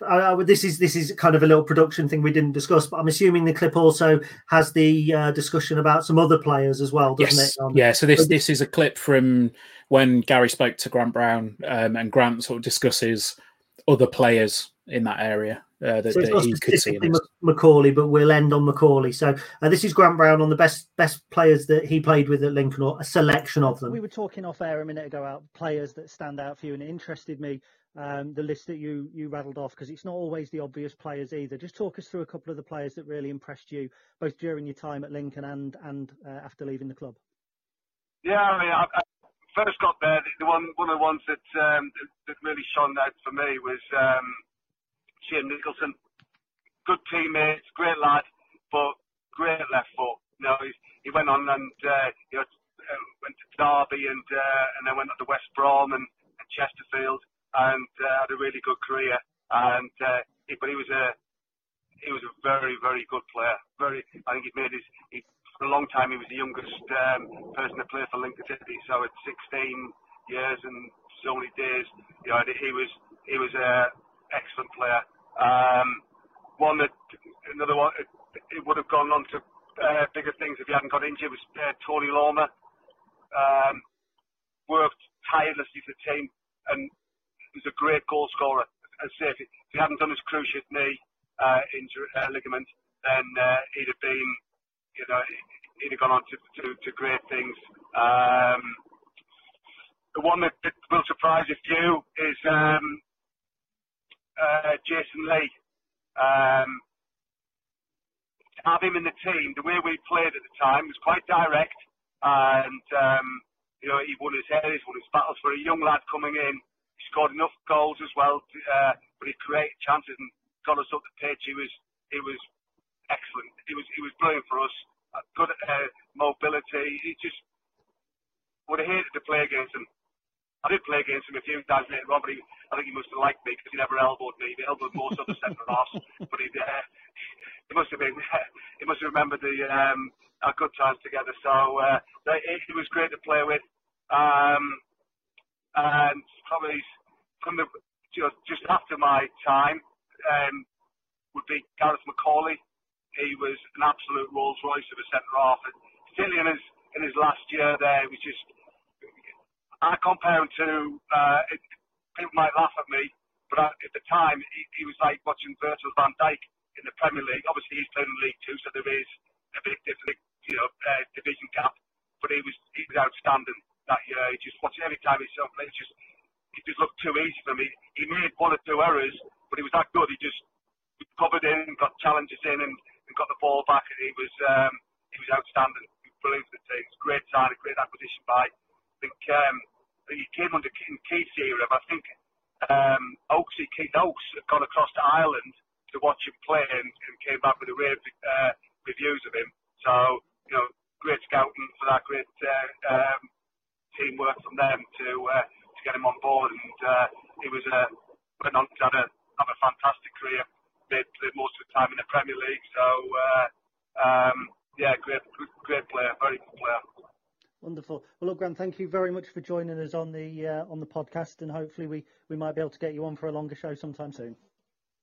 No problem, Gary. Nice talking to you. Take care, mate. Bye. Cheers. Well, I mean, I think that more or less says everything about Gareth McCauley. I'm not going to add anything personally. Darren Lilly says Gareth McCauley was his childhood hero. Kev Barwise saw Big Mac Mark Aguero out the game at the Hawthorns. He was great at Lincoln, but brilliant after he left too. Kate, going to be controversial. That's unlike Kate. Didn't rate McCauley personally, but then at the bottom, he went on to play in the Premier League, so you can't argue with that. Scored in the European Championships for Northern Ireland. One of the, I would probably say, the only ex-Lincoln player to have scored in a major tournament, potentially. Somebody might correct me on that. So, Gareth McCauley. Great find. Went on to have a great career. Top player. 21 minutes past 8, and we are 4 players away from 8:30. We may overrun a little, but we are overrunning at the moment. So let's go on to number 9. We are going to be talking about another one of my heroes here. Alan Long, who is it? Number 9, Paul Morgan. Now, have you noticed Alan's got more enthusiastic as we've gone through the 25? And just to say, I mean, Alan, God bless him, we were unable to kind of thrash a time together. So he recorded it on his voice thing on WhatsApp and sent it over to me. So it must have been incredibly tough. Look, Paul Morgan, a player, if I had time, I would have almost certainly pushed to get on here. Because we just heard Grant Brown call Gareth McCauley a Rolls Royce of a defender. In my mind, Paul Morgan was. He was always one pace ahead again, like Jamie Forrester in his mind. Defensively, he always tried to be one step ahead. I mean, I remember a couple of last-ditch tackles that he made, one in particular against Hull once. That was just, he came from nowhere and timed it to absolute perfection.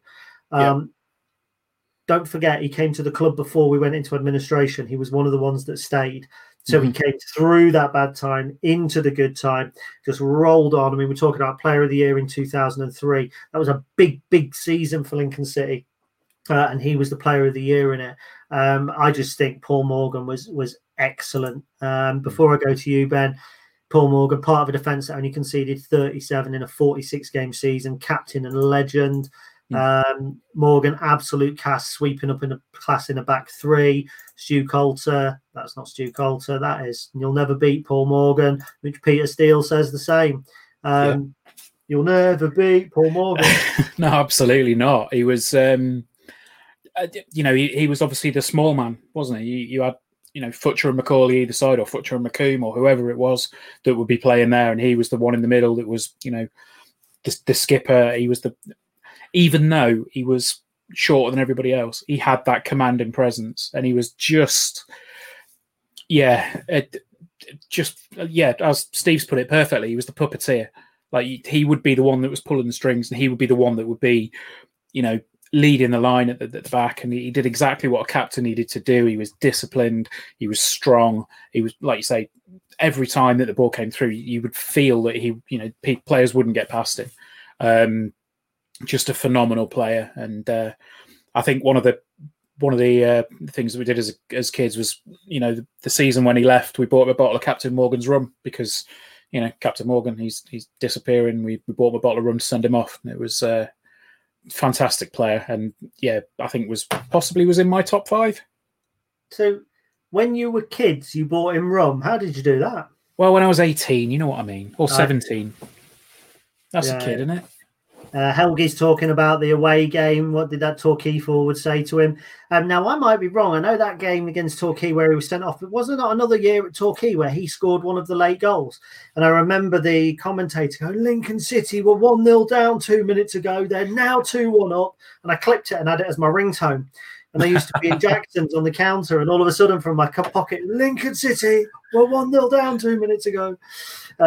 Phenomenal. Look, Paul Morgan, absolute brilliant footballer. I'd love to have got him on here. I'd love to have got him on the pod. I think he put a picture of himself down at the ground the other day on Twitter. Yeah, he did, I believe he works in physiotherapy now or something like that at Accrington. He certainly did last time I knew. Lovely, down-to-earth bloke. Proper defender, great defender. He's in at number 9, and at number 8, this is one that we're also going to have a video for. A lot of people might have thought that we were talking top 3 for yet another Keith Alexander. At number 8, Simon Yeo. Now that's the best Alan Long. Let's just appreciate that again. At number 8, Simon Yeo. And you could just tell that Alan wanted to break out into Yeo. But he probably would have woken up his entire family. Yeah, exactly. He would have done. We've got a video for this somewhere. Ben conducted an interview. Yep, he did. I did. Ladies and gentlemen, Simon Yeo. So I am here with Simon Yeo, voted in at number 8 on our top 100 players of a generation for the Stacey West podcast. Simon, how does that feel? And first off, I think you've got something to say as well. So I'll let you take over, man. Thanks, Ben. Well, firstly, I'd like to dedicate this interview for a young lad who I've known for many years. His name's Conor Mack. and last week he sadly passed away. He played left back for North Reddish Working Men's Football Club. So I just thought I'd do this interview. I'd dedicate it to obviously him, his mum, his dad, and friends and family. Basically, that he will be sadly missed. Mm. Yeah, absolutely, man. But I mean, on the positive side of things, yes. How does that feel to have been put in that high regard by the Imps fans that have voted for you? Hey, I can't believe it, to be fair. Like I said, I'm still a bit shocked. But when you hear stuff like that I've been voted 8th in the fans vote, I can't believe it, to be honest. I mean, what sort of what big memories have you got from around that time? Obviously, I think one that sticks in a lot of people's minds will probably be the Scunthorpe games. But I mean, for yourself, what about you? There's loads. The Kidderminsters, the Bournemouth away, the Grimsbys, the hat-tricks. Yeah, there's so many. Swansea at home, Hull. There's so many. Boston's, of course, and like you said, the Scunnies. There's so many to choose from. How long have you got? Have you got a particular goal that's your personal favourite? Yeah, it's got to be my hat-trick for Grimsby. The right foot volley. They got it back to. We went 2-0 up. They got it back to 2-2, and then we just went down the right. Fletch put a ball in, and I don't know how I did it. If he tried it again 20 times, it won't go in, but it did at that time. So yeah, that sticks in my mind. You're saying all the right things, to endear yourself to the Lincoln fans, which is why you've been voted in at number 8. But is there anybody that you can think of from around that time that you think's probably going to be in the top 100 with you, or around that area? I thought Butch and Gainey, obviously, because they were, midfield, they were absolutely fit young lads, and you had to be in our team. So I'm sure possibly Mazza, Morgs maybe. Who else? Macaulay came later. I'll hand it over to you. You tell me. Well, I'm sure you'll be able to hear it when the pod goes live, and we're going live now. So just congratulations again, man. And we're recording this on your birthday, so go and enjoy yourself, mate. Have a good evening. And is there anything you just want to say before we wrap it up? Yeah, I just want to finish off by saying sending me condolences to Conor Mack and Conor Mack's family. Sorry. It's a sad state of affairs. It's affected a lot of us, and just stay strong, and we'll all be there for you. And that's from us, the lads at North Reddish Working Men's Club. As for the Lincoln fans, top draw, always a pleasure to come and see you. I'm always made welcome when I'm coming down to the bank, and I really do look forward to coming back down and spending some many hours getting drunk and having a laugh with you. Excellent stuff, man. Thank you very much. Thanks, Ben. Thank you.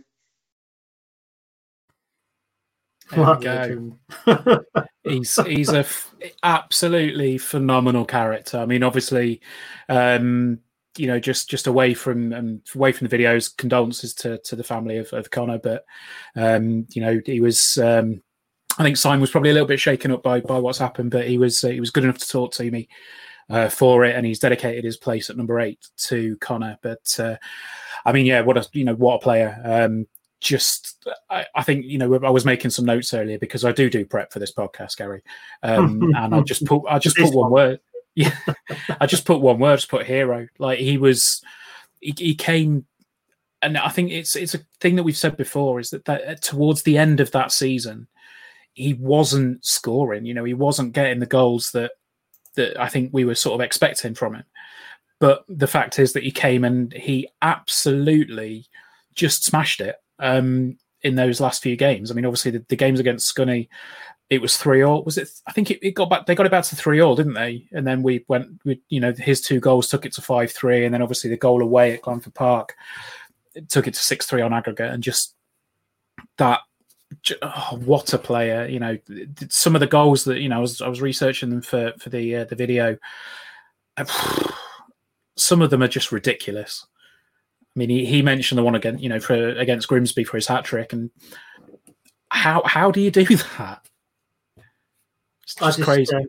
What I'd say about I remember he came obviously in the summer of 2002 with Dean Cropper. And I remember watching a friendly, I think it was against Huddersfield or something like that, or one of the early games, and kind of he was hitting it from everywhere. And you could tell he was just, he just wanted to play, come out non-league. He just had this kind of, I don't know, persona that he was just one of the lads. It's almost like he had turned up and they'd gone, have you got your boots? And he's gone, yeah, I'll give it a go. And he was just so enthusiastic.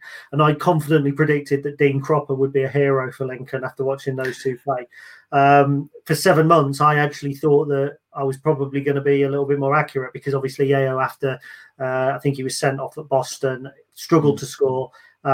He's part of a fairy tale. He's part of Imp's folklore. In the season 2005, 23 goals, Player of the Year 2005 as well. Gutted to see him go at the end of that year, and then I think he came back as well. So look, Simon Yeo firmly deserves his place at number 8. As we've only got 27 minutes left and 7 people to go through, shall we go smoothly into number 7? Let's go for it. May not talk about him for too long, but we shall see. Alan Long? At number 7, Michael Boswick. I mean that no, where are we? There that says it all.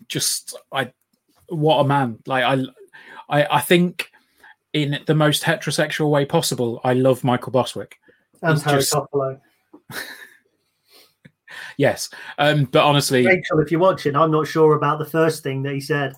I think I really don't.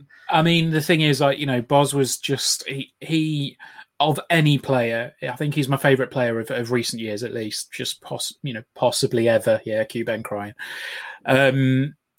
He seemed to change when he crossed over the white line to get onto the pitch. I mean, he was that. Everybody that said, that knew him away from the pitch, just said that he was that man. He was a really, really nice bloke, but then he crossed over the line and he just turned it on. He was just a beast. You say nice bloke. I mean, he was actually just reserved, quiet. You'd talk to the players, and you'd have a joke about who plays the music in the room, and it's like, Bozzy will come in and just sit in the corner listening to his own. And for me, not turning up to his own contract signing media launch, where they had the empty chair. There was a certain enigma about Michael Boswick that you don't get with footballers these days, and I don't think a little bit of enigma hurts every now and again, to be honest. And I think that's what you got. Yeah, I mean, I think to be honest, he's the only player that I've ever known that. It's true. It is very true. Well, it's true, because obviously, if people are listening in, sorry, she's used to his Michael Boswick love affair. His wedding picture is being replaced with the shirt, which says everything.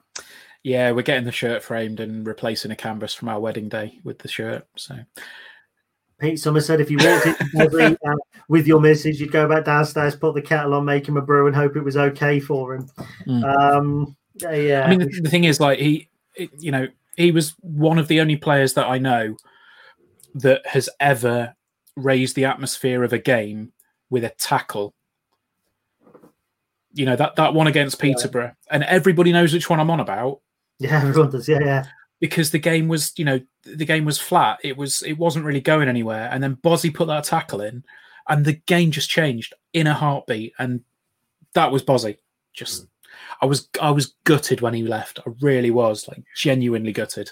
I think, probably with hindsight, when you look at the fact he's out injured again, potentially. Yeah. I think in terms of a footballing decision, hindsight and looking back retrospectively, it was the right one. Yes. But I think that it was still very tough to take because he was a battler and a fighter. And, he won trophies with Lincoln City. So, right. So we go from 2019's Player of the Year to 1983's Player of the Year. Alan Long, who is it? At number 6, Glenn Cockerell. Glenn Cockerell. So Ben, again, a little bit before your time, a bit before my time. I have met Glenn on a couple of occasions, but I think there's somebody better placed, live and direct from his holiday cottage in Cornwall. Let's bring in Dave Wilkinson. By better place, you mean older, Gary? I know, yeah. No, Glenn Cockrell, what a player. Very much like Percy Freeman that Mark spoke about earlier. He was with us, and then we sold him to Swindon, and then he came back. Now, to be honest, when he went to Swindon initially, I wasn't too upset. I didn't particularly rate him in his initial spell. But when he came back, it was like a different player. And I've got to say, after Toffolo, he's the best player in my time, in my humble opinion. I always remember the game against Bournemouth. We beat them 9-0. It was Harry Redknapp's first game as a manager. Derek Bell and Gordon Hobson both got hat-tricks, and Glenn Cockrell got 2. And in the very last minute, he was thwarted by a fantastic save by the Bournemouth goalkeeper, who incidentally got man of the match that day. It was absolutely fantastic. What the score would have been without him, nobody knows. Now, had that goal gone in, 3 hat-tricks in the same side for one game, probably unheard of. I doubt if it's ever been done before. But yeah, one hell of a player. Very, very much. I think he started off as a forward, and that possibly wasn't his role, and that may be why I didn't rate him initially. When he came back, he was a midfield player, and he was the midfield dynamo. He was very much like Alec Woodyard, but he would thrust forward. He would win everything. He was all over the place, but when he got it, he would go forward himself. He'd carry the ball. He'd shoot from distance. Scored some fantastic goals, and yeah, thoroughly deserved his career. Later on, when he played for Southampton in, I was going to say the Premiership, but of course it was proper football in those days and Division 1. But yes, one hell of a player. You see, that's interesting as well, because obviously we'll keep you in, Dave, for a second, because you've touched there on playing top-flight football for Southampton. We'll just pick up a couple of comments before we move on. Played up front in 82, 83. Nick Oxbury says he's in his top 5 as well. Best wishes, Nick.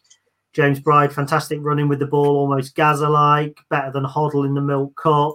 Kev Barwise, all-time 3rd best Imps player. In fact, he makes most Saints fans all-time 11, speaks volumes. Richard Godson, you always felt something was going to happen when Cochrane got the ball. Stuart Coulter, loved this player. I mean, it just keeps on going. Midfielder up and front, equally as good.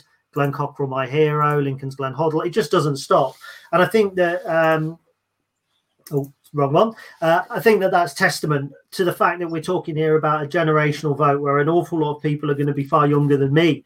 And I never saw Glenn Cockrell play. So we'll go from Glenn Cockrell. We'll go from the superlatives from him to another one. Alan Long, who's at number 5? Number 5, Gordon Hobson. Now, before we play the video, I'll go back to you, Dave, and then we'll let you take a breather. Gordon Hobson. Fantastic player. The finest debut I've ever seen. He played against Cambridge United, first game in the Football League. He hadn't played non-league football at any standard. He came in and he absolutely terrorised Cambridge. We beat them 4-1, if I remember rightly. Maurice Burton gave him man of the match. There was no competition. It had to be Hobson. But I can't ever recall Maurice ever giving it to a player on debut before. Absolutely fantastic. And I'll just tell you a quick funny story from that Bournemouth game that I touched on about Glenn Cockrell. I think I probably heard the funniest remark I've ever heard on a football terrace. If you remember, I said it was Harry Redknapp's first game. David Webb was in charge previously, the ex-Chelsea centre-half, and he got sacked in the week leading up to the game because he was discovered to be having an affair with one of the girls in the office at Bournemouth. Anyway, we were banging these goals in, and it was about the 6th or the 7th went in, and this fella near me just turned around and he said, I bet David Webb's shagging that secretary and laughing his head off. And it just absolutely summed it up, and it was just a brilliant comment. Well, look, thanks, Dave. We'll come back to you in a second, my friend. All right. We do have something from Gordon Hobson, which I'm going to play in a moment. 6 times top scorer in 79, 81, 83, 84, 89 and 90. 2 spells, both are successful. Player of the Year in 1985. presented my granddad with a signed football after he retired on the field, which instantly endeared him to me. I saw him play. I couldn't do him justice purely on my own. I had to get Dave in. I was genuinely, I actually a little bit goosebumpy when it happened. I actually got to speak to Gordon earlier this week. Okay, so I'm absolutely delighted to be here with a bona fide Lincoln City legend. You voted him as the 5th player, best player of a generation. Gordon Hobson, congratulations on the vote. How does it feel? Hi, Gary. Yeah, a bit humbling, really, especially when you consider the audience of the vote. Probably anybody under 35 never saw me play. So, yeah, really proud about it. Thank you. Wonderful. Look, you had a couple of great spells with Lincoln. Which memories really jump out at you? There's so many, to be honest. I mean, obviously, I scored quite a few hat-tricks there, which were always good. In the second spell, scored a hat-trick away at Burnley. We had some great cup runs, Leicester, West Ham, Tottenham. Just in general, the time there was fantastic because of the camaraderie with the players. And there's just so many times. I just can't really give you any special ones. I enjoyed all my time there. Wonderful, thank you very much. And we always hear tales of Colin Murphy from Steve Thompson. I mean, it sounds like it was a great group working under Murph. What was it like for you? Oh, well, what a man. The best manager I ever had. Made me into a man as well, because I was a bit wayward when I was young, 20 years of age when I first went there. One of my biggest things was every half time and every full time you had to sit down. And if you picked a cup of tea up or something, you were told to put it down. You always had to listen to everything he said. And when I got transferred to Grimsby, the first time I ever had another manager, came off the pitch at half time, the first game of the season, and I just can't believe everybody's walking around and the manager's trying to talk and nobody was. And that was just not Colin's way. He just every time sit down and look at me and don't do anything while I'm talking. And what a man, what a manager, great manager. Wonderful. And what other players from your generation, possibly from both spells, stood out as real top talents? Well, once again, Colin Murphy had the, he went to youth and he brought in players from non-league. There's just, once again, there's so many of them. Trevor Peake, Tony Cunningham, Mickey Harford, Glenn Cockrell, George Shipley, a great little player, Steve Thompson. There's just so many of them. Great characters, great players. And also, even in the first time when I went there, some of the older lads like Dennis Lee and Peter Gautier and Phil Hubbard, good pros and good leaders, and gave you a good upbringing. Wonderful. Thank you very much for your time, Gordon. Thank you. Wonderful. Yeah, so chatting to Gordon obviously was a real honour, a real pleasure. I've been wanting to do it for many, many years. Let's have a look at some of the comments that are coming in. Gordon Hobson, my fave player at that time, from Stu Coulter. Richard Godson, Gordon Hobson, creme de la creme, a member of the finest Lincoln City side I ever saw. Kev Barwise, my all-time favourite. Not many players score a hat-trick at Turf Moor when they're top of the table. Nick Oxbury, Hobbo, top man and player. I think I was lucky because I did get to see him play for Lincoln when he came back. He came from, funnily enough, from top flight Southampton, where he had been with Glenn Cockrell. I thought that he was unplayable in a Lincoln City shirt. I thought he was superb.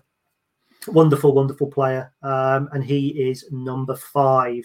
Got 15 minutes left to get through 4, so we are doing it. These shirts aren't particularly flattering for me. I mean, before we came on air, we did have a quick look, and I think the first one was put you in an A cup, mate. Yeah, I think it did as well. I put a bit of weight on, unfortunately, over lockdown. Right, so we are now into the top 4. Now, for those of you who are wondering where a local hero, where a recent hero is going to come, you may wonder no more, because Alan Long, who's at number 4? At number 4, Matt Reed. The big dog. Yeah. I think time is going to continue to look favourably on Matt Reed. Yeah. He won. There's only 2 players on this entire list who have won 3 trophies with Lincoln City, and Matt Reid was one of them, Harry Anderson the other. So he won the National League, he won League Two, and he won the AFL Trophy. I think he matured as a player. When he say matured, he changed as a player. So, for instance, in 2016, he got 23 goals. In 2017, he was 15 goals. That's leading goal scorer 2 years in a row.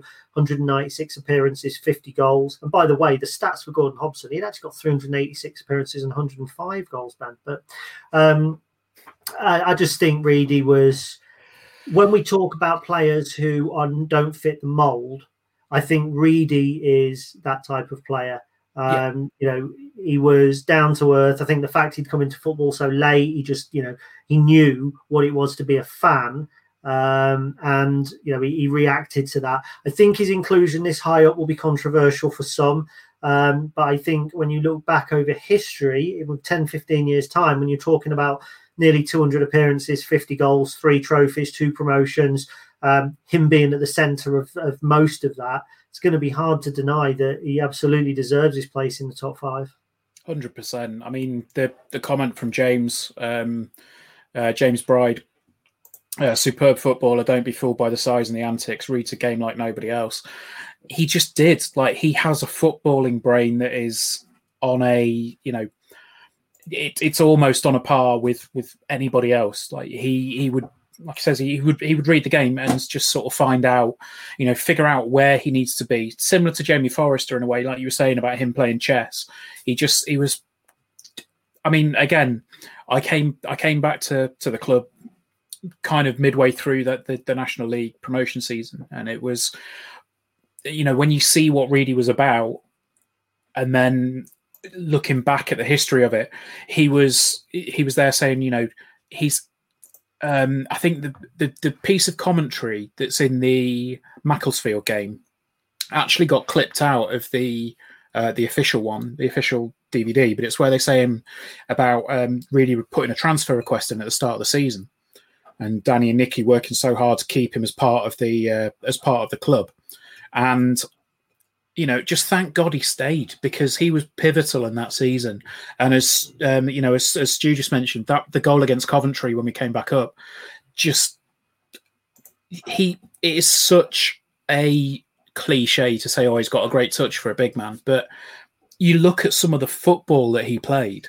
Like, you know, he's obviously there to, you know, the big lump up forward, you know, up front that's going to get the ball punted up to him. But some of the touches that he played, like the little back heel for Waterfall's goal against Forest Green, you know, the little flick there, he would do that all the time, and he'd just look at it and see, right, okay, I need to do this, and then it's just a tiny little touch. Phenomenal player, and like you say, I think time will cement his place in the top 5.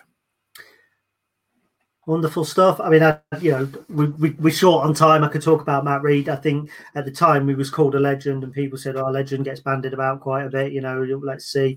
I think that now, you know, I think we can safely say Matt Reid is a Lincoln City legend. The love for him. I mean, I was clicking some of the comments there. The love for Reedy is phenomenal. It keeps on coming through. So excellent. Well done, Matt Reid. Now, the next player is the only person in the top 9 to either not have won Player of the Year or finished as leading goal scorer.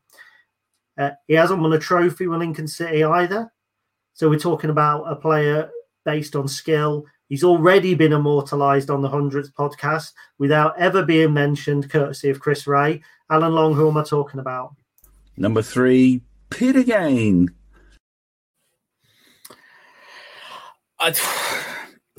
What a left foot. Like, if there was a Lincoln City Hall of Fame for things, Peter Gain's left foot would be in that Hall of Fame. It was just, what a player. I mean, I'm going to let you talk about Peter Gain the way that I spoke about Harry Toffolo, Gareth. I could. Do you know what? I genuinely could, because Peter Gain was everything I loved to see. First of all, he came in, you could tell he was miles ahead of anyone in our squad, and yet Alan Buckley continued to play his son ahead of him. But, you know, he stayed, he stuck around. He was one that stayed through the administration as well, which in my book, you know, the two defining moments were GM Vauxhall Conference relegation and administration, and players that stuck with us through those periods earned massive respect from me. When Peter Gain was on form, he was unplayable. And you talk to anybody who played with him at that level, and they will always ask, how was he playing at that level? Why was he not playing further on?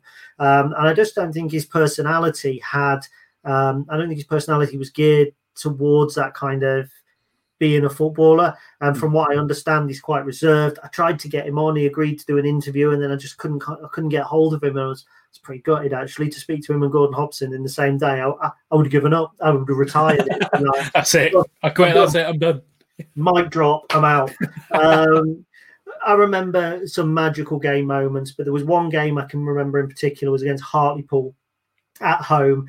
I seem to think that it was in the 2002-03 season. Hartlepool, I think, again, I might be corrected, it might be the year after, but Hartlepool were runaway leaders. They went up either that year or the year after. We beat them at their place. I think it was 2-0. It could have been 8-5 to them. It was a scintillating game, and Gain was just phenomenal. And it was that night, I remember just coming home. I've been with my mate Lee, actually, who don't go with it. He doesn't go anymore. And I remember us just saying, he's just a footballer. And my dad always talks about it. I mention it all the time. I say it on Matchday Live. My dad talks about footballers, not in the context of lining up for Lincoln, but people who, when they've got the ball at their feet, they play football, they pass, they create, they flick. You know, they're not the grafters, they're not the workhorses, they're not the aggressive type, they're footballers. Peter Gain was an artist. You put a ball at his feet, it was like putting a paintbrush in Van Gogh's hand. And that's all I've got to say about it, to be honest. You're absolutely right. Thing is, I distinctly remember him being a bit of a free kick wizard, but that's not the case from what from looking back on things. I don't know why I've got that memory in my head, but Lincoln's Iniesta. Yeah, he was just. I mean, he was the first name on the team sheet for me. Absolutely, every single week, first name down on the team sheet. Peter Gain, and he just great talent. Yeah, I did an interview with him. Dan Atkins said there about him running the length of the pitch at Peterborough and doing the knee slide. I did an interview with him where he kind of explained that away, and I think that's actually stopped him ever coming back to the club, even just as a supporter, because it's played on his mind. And I think there was some abuse that he had taken before the game because there was a misconception that he had left the club for money. And if you look back over the interview, I might even find it and republish it. It certainly wasn't particularly the case. Another Absolutely. One of those issues where what we as fans perceived to have happened wasn't what actually happened. Doesn't diminish 263 appearances, 22 goals, developed as a wonderful footballer.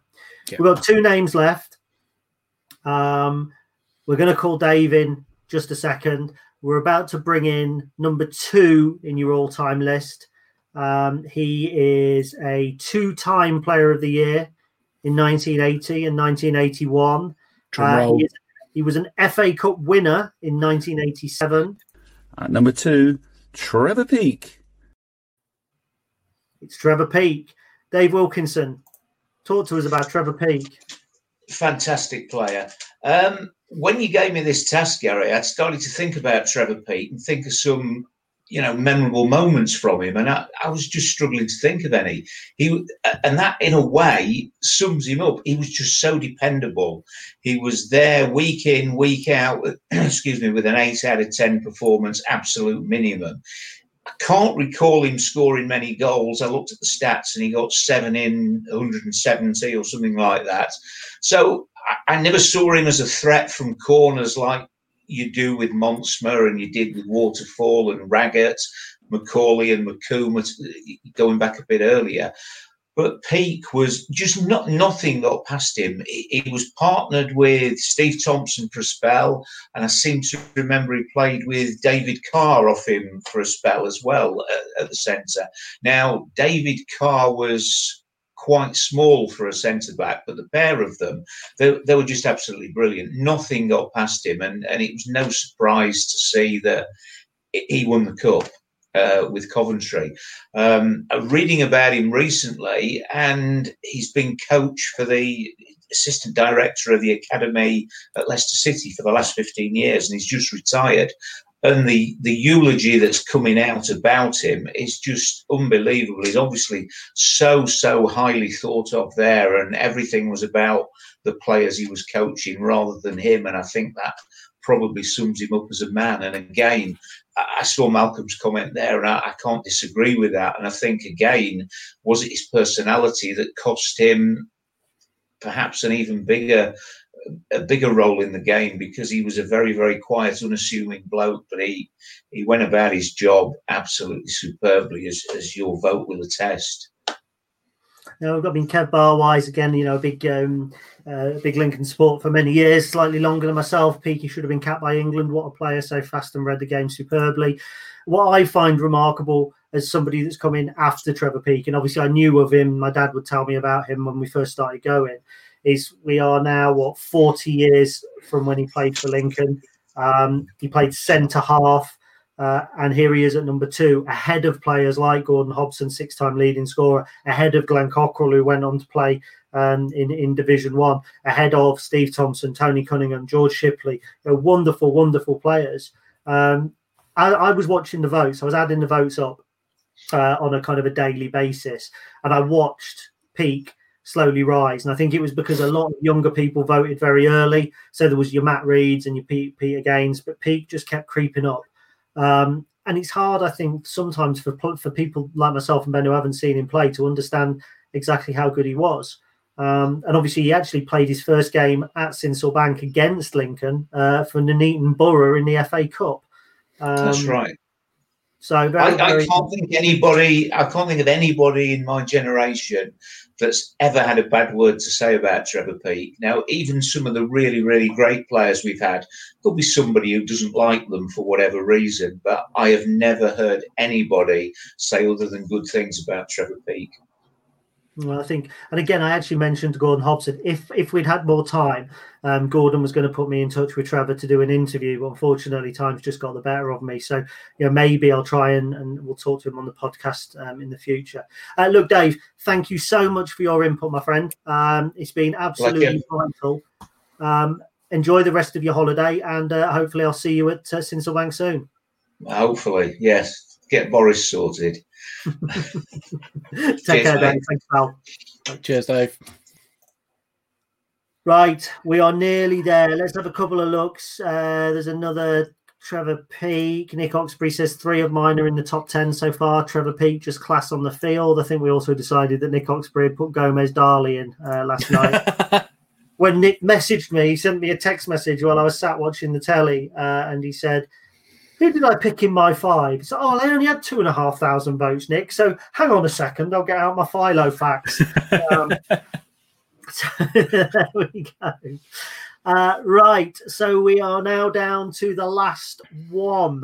So unfortunately, that's it, mate. We've hit 9 o'clock now. That's 9 it. o'clock. We've run out of time. Imagine if you voted Ben Hutchinson and Drew Broughton, which one's it going to be? Look, before we go to number 1, let's just have a quick rundown of the final 25 to 2. Number 25, Harry Anderson.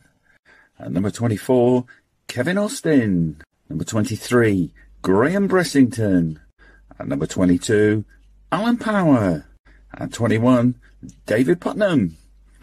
At number 20, Darren Huckabee. Number 19, Paul Farman. At number 18, Grant Brown. At number 17, Mick Harford. Number 16, Jamie Forrester. At number 15, Dave Smith. At number 14, Harry Toffolo. At number 13, Alan Marriott. At number 12, Gary Taylor-Fletcher. At number 11, Percy Freeman. At number 10, Gareth Macaulay. Number 9, Paul Morgan. At number 8, Simon Yeo. At number 7, Michael Boswick. At number 6, Glenn Cockrell. Number 5, Gordon Hobson. At number 4, Matt Reed. Number 3, Peter Gain. At number 2, Trevor Peake. Now, in my panic, I picked up the wrong shirt. I have picked up the wrong shirt. James Biddles, am I on the Fanta? I was. It ran out about 8 o'clock, mate, and I haven't had time to go and get another one yet. I'm looking forward to one, to be honest. Well, it's not much of a reveal, but ladies and gentlemen, let's go to Alan Long for your Stacey West top 100, top number 1. I'm getting all confused here. Best player of a generation. Number 1, Gareth Ainsworth.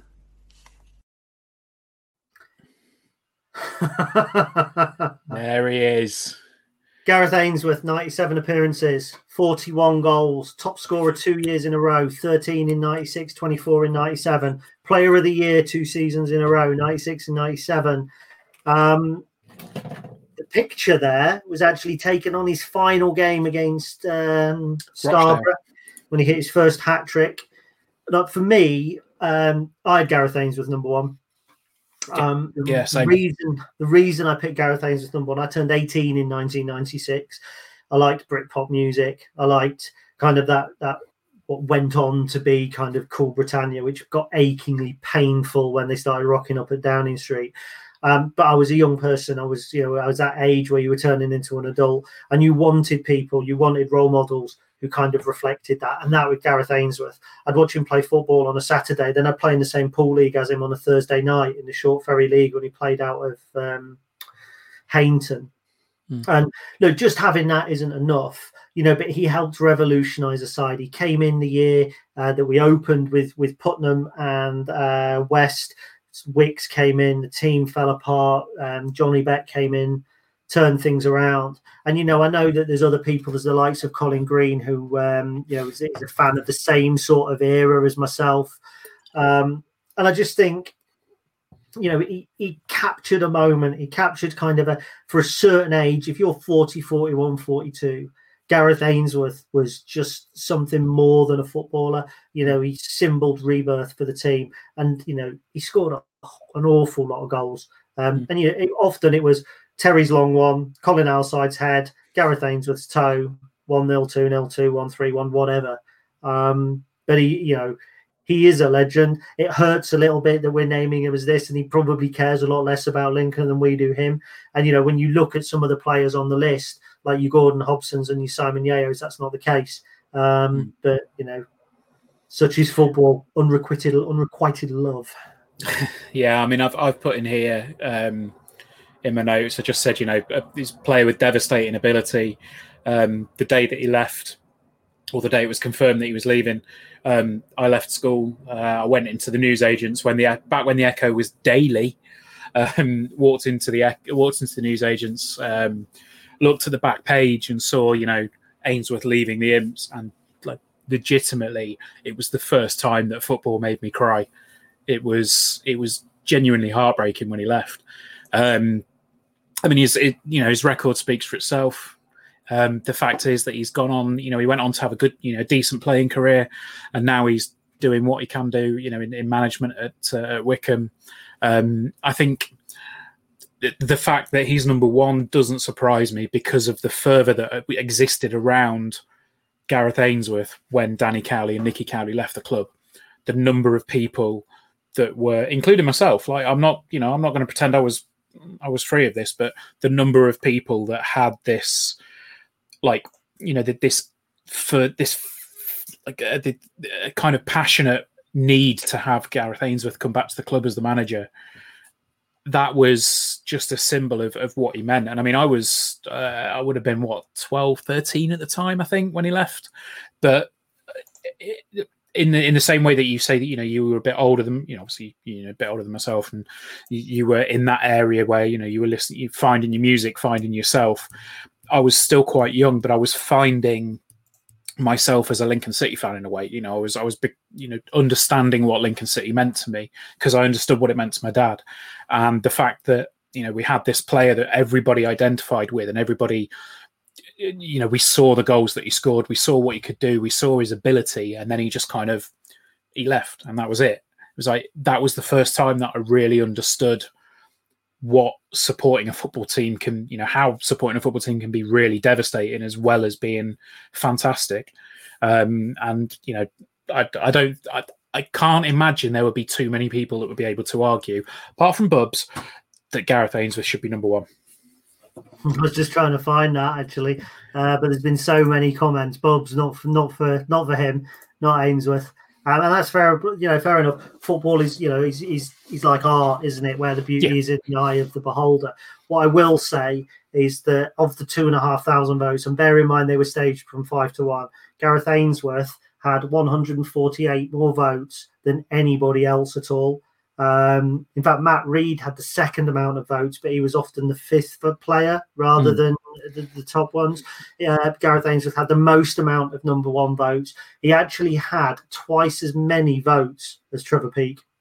And from the first 5 or 6 votes, and that tells you how many people rate Trevor Peake as number one over and above the others.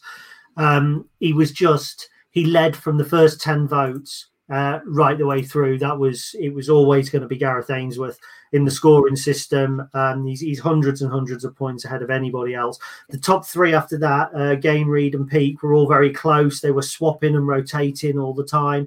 But Ainsworth was just miles and miles ahead. So time-wise, we haven't done bad at all. No, I think we actually hit the 9 o'clock list. We did. So James Biddles is saying, what was yours and Ben's votes, Gary? Okay. Well, I actually have mine available on my phone. I've had it screenshotted since I took it. So okay. My top 5 in reverse order. Nathan Arnold was number 5.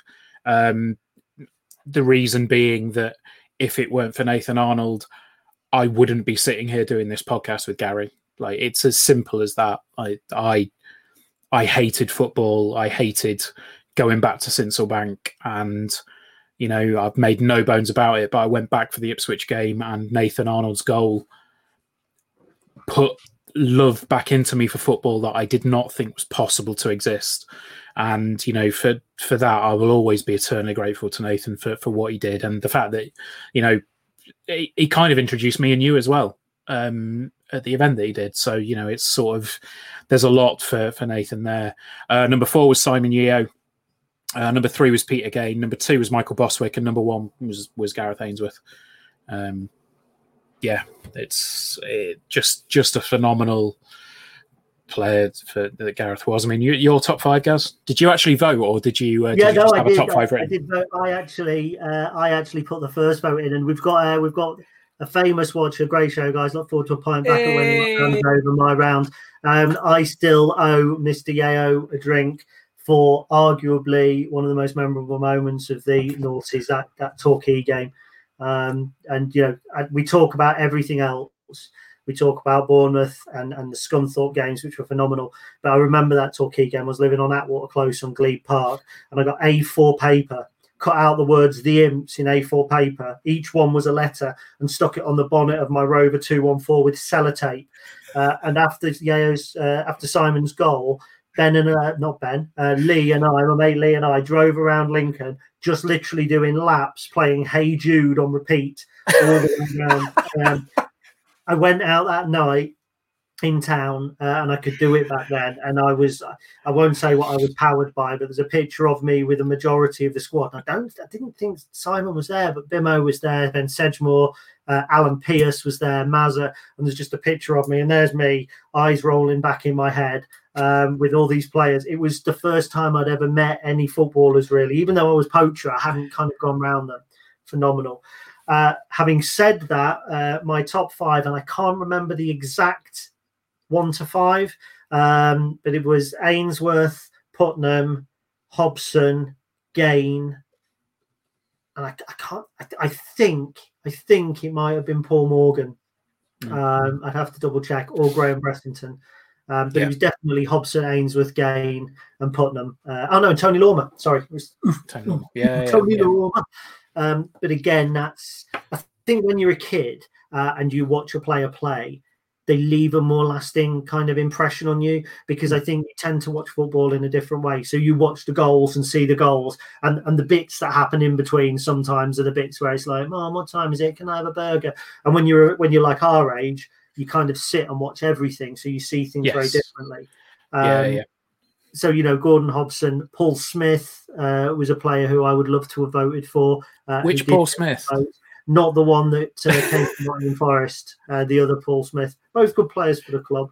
Yeah. You know, a lot of people have mentioned Steve Holmes not in the top 100. I mean, Steve Holmes. I mean, bizarrely, Steve Holmes. He got in touch with me on Twitter the other week. He mentioned, you know, we had a quick conversation, and he just said about. I said the only thing I think we were missing was somebody with Steve Holmes' penalty taking ability in the current squad, because he put them away, didn't he? What was he messaging you for? It wasn't messaging me. He didn't slide into my DMs. You know, he wasn't. Did you slide into his DMs? Were you looking for a new body in Buffalo? Yeah, I need a new ginger co-host that's not going to take the piss out of me. You were looking for a menage a trois to watch on, were you? Fantastic stuff. Malcolm Johnson's been with us all night. He's got to go. He's told the time has flown by. Look, at one point tonight, we had 154 people watching this. There's 107 now watching us do the bit at the end of the podcast where we forget we're recording and just give each other some stick. Look, I just want to say a massive thank you to all of the players who very kindly agreed to give up their time for an interview. Massive thank you to Alan Long for giving up his time as well. Huge thank you to everybody that has watched the podcast tonight and has listened to the podcast over the last 99 episodes. Mm-hmm. Thank you to the club. I'm on a thing called the Fans Hub. I'm sure a lot of you signed up for it, and there's a lot of other content creators there who would give a knacker to be as kind of helped by the club as we are. You know, the club so kindly put out the tweet earlier. Huge thank you to Chris Gray, and in an unusual show of kindness towards this guy, thank you, Ben, for putting some of the videos together, all of the long videos together, not my favorite videos. Number 9, Paul Morgan. That wasn't the one I meant. At number 8, Simon Yeo. Yeo. So yeah, thank you to everybody. I hope I haven't missed anybody. No, absolutely. I mean, to be honest with you, you know, I just want to say thank you to everybody that's, you know, downloaded an episode of the podcast, listened to an episode of the podcast, subscribed to it. I mean, this started as what I think. I sort of came up to outside the centre spot, and it will always be the centre spot. It will always be the centre spot. You messaged and I said, me on social media first. Yeah, you know, like, would you fancy doing a podcast? And it was like, well, all right, I guess. I mean, I barely knew, and it was a bit of a stretch to kind of say, oh yeah, I want to be a part of your website and do stuff, but like. It's it's been ridiculous, really. Like I've not been able to have that link to the club in such a way. And I mean, obviously, you've said about the links that we've got with the club and the support that we get from the club. I cannot believe how supportive the club have been of this venture. To be honest, like we sort of decided to do it for a bit of a laugh and something extra to put on the website every week, but. It's turned into something more than that. I mean, I've had messages today from people within the club. I've had people outside the club as well message me saying good luck, and it's just, it's just phenomenal. I am getting totes emotion. Adam saying I'm getting totes emotion. I am. Like, it's legitimately, this has been. Don't know what totes emotion means. Is it foreign? Totally emotional, Gary. Yeah, totally emotional. I know it's kid speak. But I forgot I forgot to thank Dave and Mark, which was awful of me because they were of course today with their insight as well. Yeah. So my apologies there.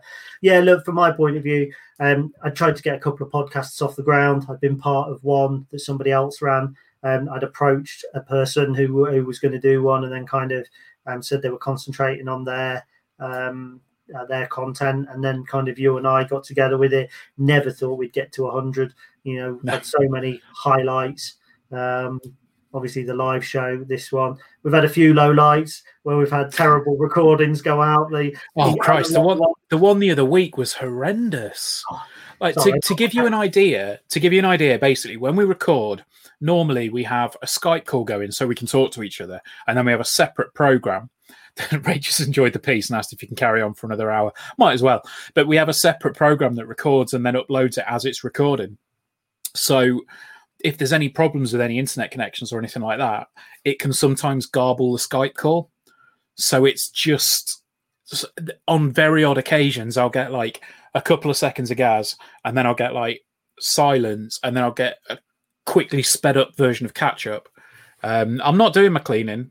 Rachel's telling Gaz to tell me to stop waffling on. It's not happening. But yeah, honestly, like this has been, I've loved it. Absolutely loved, doing the podcast. It's given us opportunities that I didn't think I'd get as a fan. You said loved it in past tense. You can keep doing it then. I'm not getting rid of you. So far, I've loved it so far. Just a quick one. Jamie Shaw, when his Plymouth review, Ipswich preview pod going to be out? We might struggle with that because Ben has family commitments. So I might do a short live. We're not going to call it a podcast because podcast 101 is coming up. We're going to do a Room 101 themed podcast. So it's all specials now. We've got to. No, so yeah, that will maybe something that I do on a video. Quick couple more before we wrap up. Congratulations on the 100 from Roy, top man and a good friend. Steve, not seen for a long while, another good friend of mine. Congratulations you on the 100th episode. Great as always. Bub's Gaz costume changes have been better than yours, Ben. All right, I'll get my top off. Oh, easy. And Richard Godson says, have you just won an Oscar, Ben? I love the Academy. No. Right, so ladies and gentlemen, boys and girls, I think that's enough. What we shall do is we'll play out with the video, then the feed will end. Please go to the forum. Have I got the forum? There it is. Please go to the forum. You can find it on the Stacey West. It says at the top on the forum. Please go there and comment. The more clicks, the more comments, we will raise some money for the football club. Struggling to go at the minute, but there's a few people going on there, which is great. Thank you to those that do. And I think the final comment of the night can go to Rachel. Well done, guys. So that's Ben's much better half. You've been great. We've not been bad. Thank you very much. Goodbye, guys.